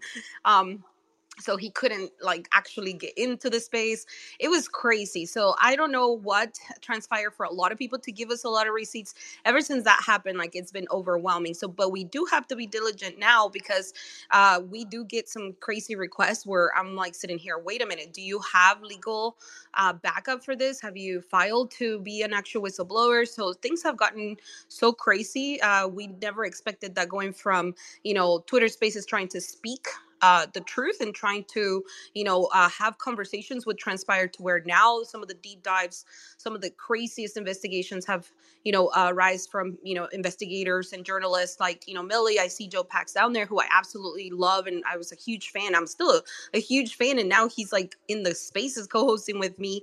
I had a lot of great people that I followed that I thought were phenomenal. And here we are on Twitter Spaces, collaborating, doing work. I mean, Bannon invited me to the RNC that they had in Las Vegas, which was insane. We had tons of like chairs from the Republican chairs. And I never imagined that, just because of Twitter Spaces, or, us being able to freely speak to each other in the direct messages and collaborate, we would be here. So I just want to send a big shout out to Trash. And I know that a lot of you guys have been like doxxed and targeted, and I really appreciate you. Just keep going. I trained a lot of people on the 13 rules for radicals, how to bypass that, and how to evade all of that, because that's how they were targeting us for, like, I've been going at this for 4 years, since 2020, when the first whistleblowers came at me from Italy and from Spain, telling me about this situation with the virus. So with Li Meng Yang, I think you were in the space Trash, I think, when we had to go over the papers, the reports, and all of the stuff for the bioweapons. So it's been amazing to know that through this platform, we've been able to do this. But again, I'm very vigilant. I do feel like everything we say or do is going to be used against us. So be careful, guys. So that's all I have to say. Thank you, Trash. Oh yeah, no, I appreciate it, Carolina. I'm gonna go to the hands. I got Jeff and Aaron up here. So what's really interesting to me is that there's people that pretend to act like they're in the know, right? And so like they do these like doxing things. Like this dude, Chuck, he put out my full name. He found some like random photo about me, but then he put out false information, like some other kind of like court case stuff that has nothing to do with me, which is hilarious. It's fine. But I've been attacked for the last 2 months straight. I've been attacked by many, many, many, many people. The thing is that they're never refuting the information that I'm putting out. It's only trying to like personally attack me, which it's lies. Like, yes, of course. My name is Aaron Miller. Yes, of course. I was born May 27th, 1981. It's already fucking out there. Yes, I'm 6'3", 215 pounds. Like, yes, all those things are true. And then you attach like fake things, and it makes me realize like how stupid and silly these people are. But yeah, I've been attacked quite a bit in the last 2 or 3 months. I haven't done anything wrong. I don't do people wrong. I just talk about things. But yeah, they would see me fucking attacked. If I'm not called a Fed at least once a week, then I'm not actually doing my job at all. So like I'll accept that. But like what you're talking about, yeah, like these people are fucking unhinged. They're lunatics. Anyway, it's not about me. Jeff, go ahead. I think they're just jealous they're not a sexy raccoon. Yeah, it's really what it is, Carolina. That's all it is. Jeff, go ahead. Yeah, I'm with Carolina on that. But yeah, do I call you Trash or do I call you Aaron? You can call me Aaron, man. Okay, no, Aaron. But love your vibe, love your energy, love your voice, love people who speak the truth. I go back with Storm on Clubhouse days, and it's funny. Back in Clubhouse, before I was in Miami, when I was in Connecticut, it was crazy because so many people. It was right during COVID, and I was in all those rooms, and so many people would look same. I went through what you were going through, Aaron. So it's funny because they'd look me up, say, "Oh, he was a semi-pro quarterback," all this stuff too. Because and it was just so much. Whenever I spoke on, they would do the same exact thing. So I totally know where you're coming from. Totally love your vibe. First time in the room, came in it because Storm was in here. But the one thing I noticed is that, and I'm a big fan of the PBD podcast, Patrick and David. And me and my brother, we just started doing a show on Thursday nights at 8, just live streaming, like almost. And there's another guy who says, "Oh, let's see how much I could talk until I get canceled." It's like a thing to say now, but we need more voices up there to really just speak the truth. And Patrick's been a huge. If you haven't been to his event, The Vault, it was one of the most values and principles event I've been to. But he's been a huge influence to me to get out and say the voices and speak the truth on certain things. Because if you don't, and thank goodness that, Elon bought Twitter and certain things that are happening. And the one thing that I love about Spaces is the opportunity. Just in a point of raising your hands, we can connect with someone in such a easy point. And the fact that it's not, what's the word? It's not like, I feel like we actually have freedom. Like when we were live streaming on YouTube, I'm like, are they going to take this down because we're talking about a possible cyber attack? We're talking about other things that are actually on the table for as we go into a crazy, 2024 election. And as we get to this is going to be a year of chaos. So to have the freedom of speech where we can talk about stuff on this is extremely key. So I'll definitely tune into a lot of your spaces going forward, because my biggest thing is to always stand for truth. Yeah. Well, and I appreciate it, Jeff. So like one of the things about like the spaces that I hold, or like with my friends that we do investigative journalism, we only bring receipts, right?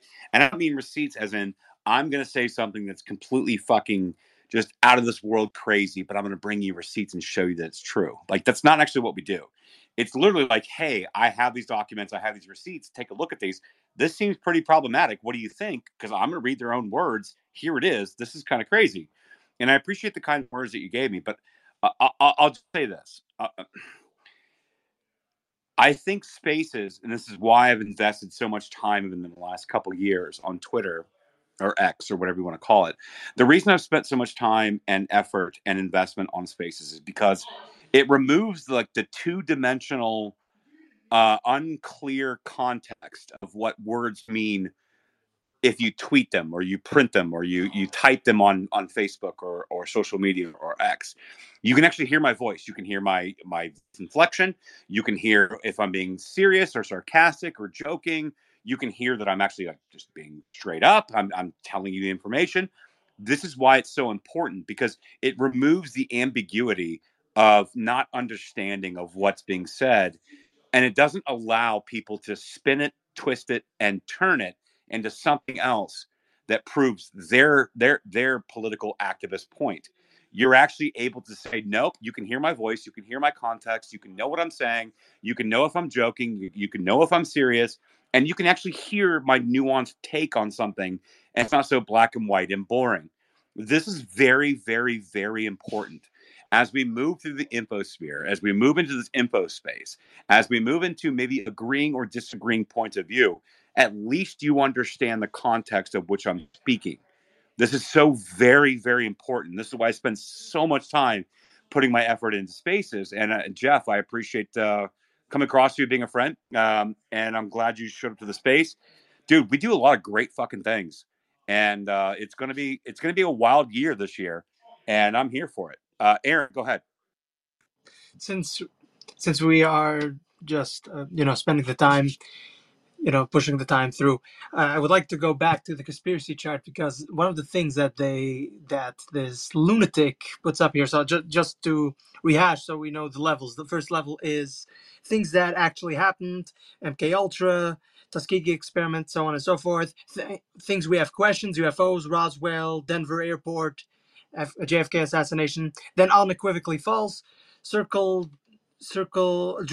crop circles, the Beatles never existed, Elvis lives, so on and so forth. Then you go to the crazy things, and this is where it absolutely gets unhinged. Dangerous to yourself and others, and this is science denial. If you're an anti-masker, then you are in denial of science. Anti-vaxxer, then you are in denial of science.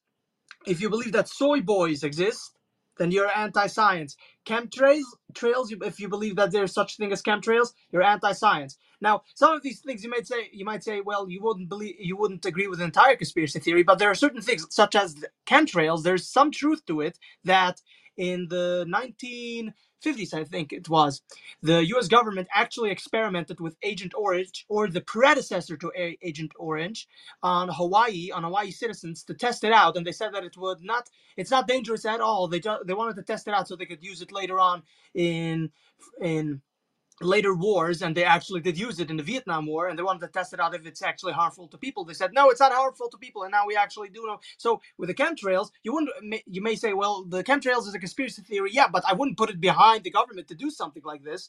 So the jet fuel doesn't melt steel beams. So this is the dangerous to yourself and others category. And the last one is the anti-Semitic point of no return, and it has your New World Order, QAnon. If you think anything about George Soros, then you are the worst of the worst. If you believe in a flat Earth, that's somehow now anti-Semitic. I didn't make the rules. Ask them. Hollow Earth. If you believe in a hollow Earth, you're somehow anti-Semitic. Then there's Nazis on the moon. I'm like, okay, then let's go get them. I'm like, how is that anti-Semitic? The moon landing was fake. I'm like, what the hell are you even? How is the moon landing fake anti-Semitic? I think it's stupid to believe that the moon landing was fake, only because I'm not even going to look at the evidence. I'm just going to go just with two simple things. One, I do not believe that the government is that competent that it could fake a moon landing for so many years, and then suddenly somebody with an internet connection would be able to debunk it. It's not So, that. Aaron, It no, wouldn't make like any sense. I agree with you. I agree with you. Like, listen, I'm willing to hear. I'm willing to hear another side. But you're talking about having 20 to 30,000 government workers all in lockstep, saying the same things and touting the same lie, and nobody came out and said, well, actually, I'm a whistleblower on this. We didn't go to the moon. It was all a movie set. It was all a movie production, and we didn't do this. You're talking about like 20, 30,000 government workers that really don't give a shit whether or not we believe or not believe that we went to the moon. But you're going to have to convince like the 20 to 30,000 people that they're going to shut up. They're going to stay silent, and nothing happened. Nothing ever happened. It was all fake. It was a movie production. They did it in a pool. Like you can't do that, right? So like exactly what I'm saying. Exactly what I'm saying. And the second point on that is that the Russians would have been the first one to let you know that, hey, it was fake. But they were the ones who actually conceded, saying, yes, actually it did happen. So you'll have to explain that. Also, there, as far as I know, they set up reflectors on the moon that when you point with a laser pointer, it will be reflected back at certain angles at certain places. So you'll have to explain how that got there. And by the way, the last argument that I make on this is that you believe that a ship can float, but for some reason you don't believe that we made it to the new world. Meaning that you believe that we can have spaceships, we can have satellites, but for some reason that ship can't sail to the moon. Come on.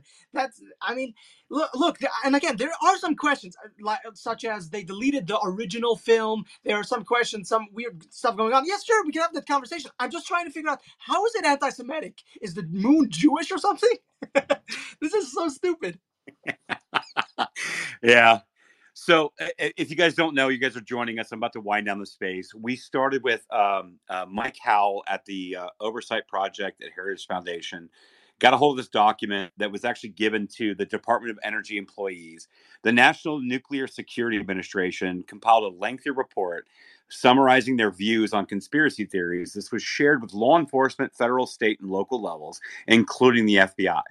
So like this thread that he put together, I actually have the full document. We've been going over it, but basically what they're doing is essentially they're taking what people believe. They no longer put faith in any kind of like legacy media, right? And what people believe about conspiracy theories or lizard people or whatever the fuck they're doing. And they put together this document that was circulated in April of 2021 and was given to all the Department of Energy employees. And essentially, they conflated like real questions, real stories that we have all had questions about with like flat earthers and lizard people and all like adrenochrome and all this fucking nonsense. But they basically were conflating the lizard people believers with like people who had questions around, I don't know, global warming, vaccine hesitancy. Like they're conflating the two and saying that like you should only go with trusted news sources because trusted news sources are the only ones that can actually tell you the truth, which we know that that's not actually true at all. And that's what the document that we were going over in this space. So I'm going to wind it down. We're about 7 minutes away. Jen and Dustin have a space coming up. But I want to thank you guys. Gorilla Blanco, fucking There's Gorilla one more Blanco thing. in the house. Yeah. Just one more thing. It has here saying the reptilian overlords as an anti-Semitic point of no return. I'm like, dude, at this point, you're the one who's being offensive for trying to confirm this as if, yes, it is anti-Semitic to say that there is reptilian overlords. I'm like, why is that? You are now putting it into the anti-Semitic category. There's some people who want to believe that, fine, they want to believe that, I don't care. But you're now putting it into the anti-Semitic. Now, I'm asking, what are you suggesting? And the last thing I'll point out here is also, COVID-19 was made in a lab that is dangerous for yourself and others. You are not allowed to believe that COVID-19 was made in a lab. Can you believe this stuff? This is so, Wait, even if kind the of outdated. whistleblowers gave me the documents themselves, you mean to tell me that? Or that, they cooked up the first virus they excavated in Alaska with Otto, who was the paleontologist who actually permitted Fauci to excavate it to begin with? I think it was like 1990, 80 something, 85 when they started excavating, 93 or 92 when they actually retrieved it. This is kind of an outdated chart. To be fair, it's outdated, but still, they had the gall still to post this and say, if you believe in any of these stuff, you're a conspiracy theorist and the anti-Semitic point of no return. Well, nope, I'm not buying it. Aaron, I have a theory for the flat Earth being anti-Semitic. If the flat Earth is God's yarmulke. Maybe. That's The hollow Earth could be anti-Semitic because of the tunnels. I don't know. Oh, the fuck. So Ashley St. Clair and I had a space about the tunnels. That was so fucking hilarious. You guys go back and listen to it. It's absolutely hilarious. All right. I'm winding it down. I'm moving over to a space. We got about 5 minutes. I appreciate you guys being here with us today. Vinny, yeah, go ahead, take us out, and then I'm going to shut it down. Oh, that's me just waving. Hey guys, it was good being here. Trash does great space. I was just trying to wave, but I'll try and bring it out. Guys, if you're not following Trash, I don't know what you're doing.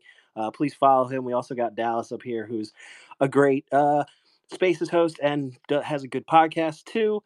Jack Tron's good guy, part of American Mission, does good research. Aaron's a great what would I say? Conspiracy theory researcher, does great stuff. We got Mike Mack and other people in the room too. So guys, please follow people who you heard and liked, and please subscribe to Trash and hit the little bell for his spaces so you get alerts when his spaces come on. And besides that, guys, have a good night, and I'll see you in some other spaces. I'll see you guys soon. Thanks, Vinny. All right, Storm.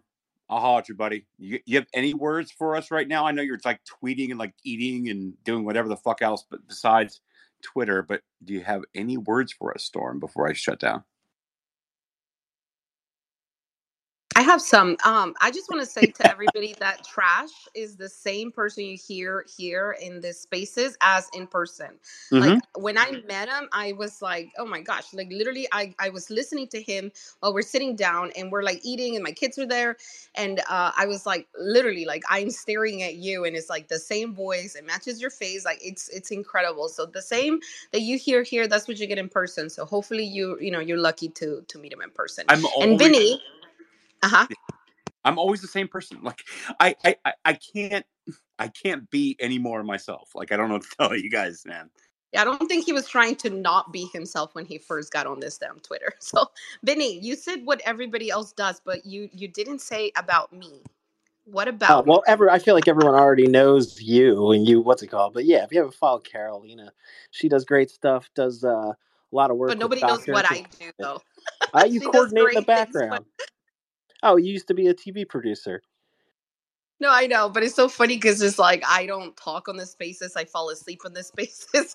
Nobody ever sees me or hears anything about me, but I'm like on fire in the back thing, sending things in the back stuffs. And anyways, I'm the back channel lady. So I'm gonna coin that. Actually, I needed like what is that? How do you say that? Patented or whatever? Trademark it. I don't know. I'm gonna trademark the back channels. Patent, as in general patent. There you go. All right, guys.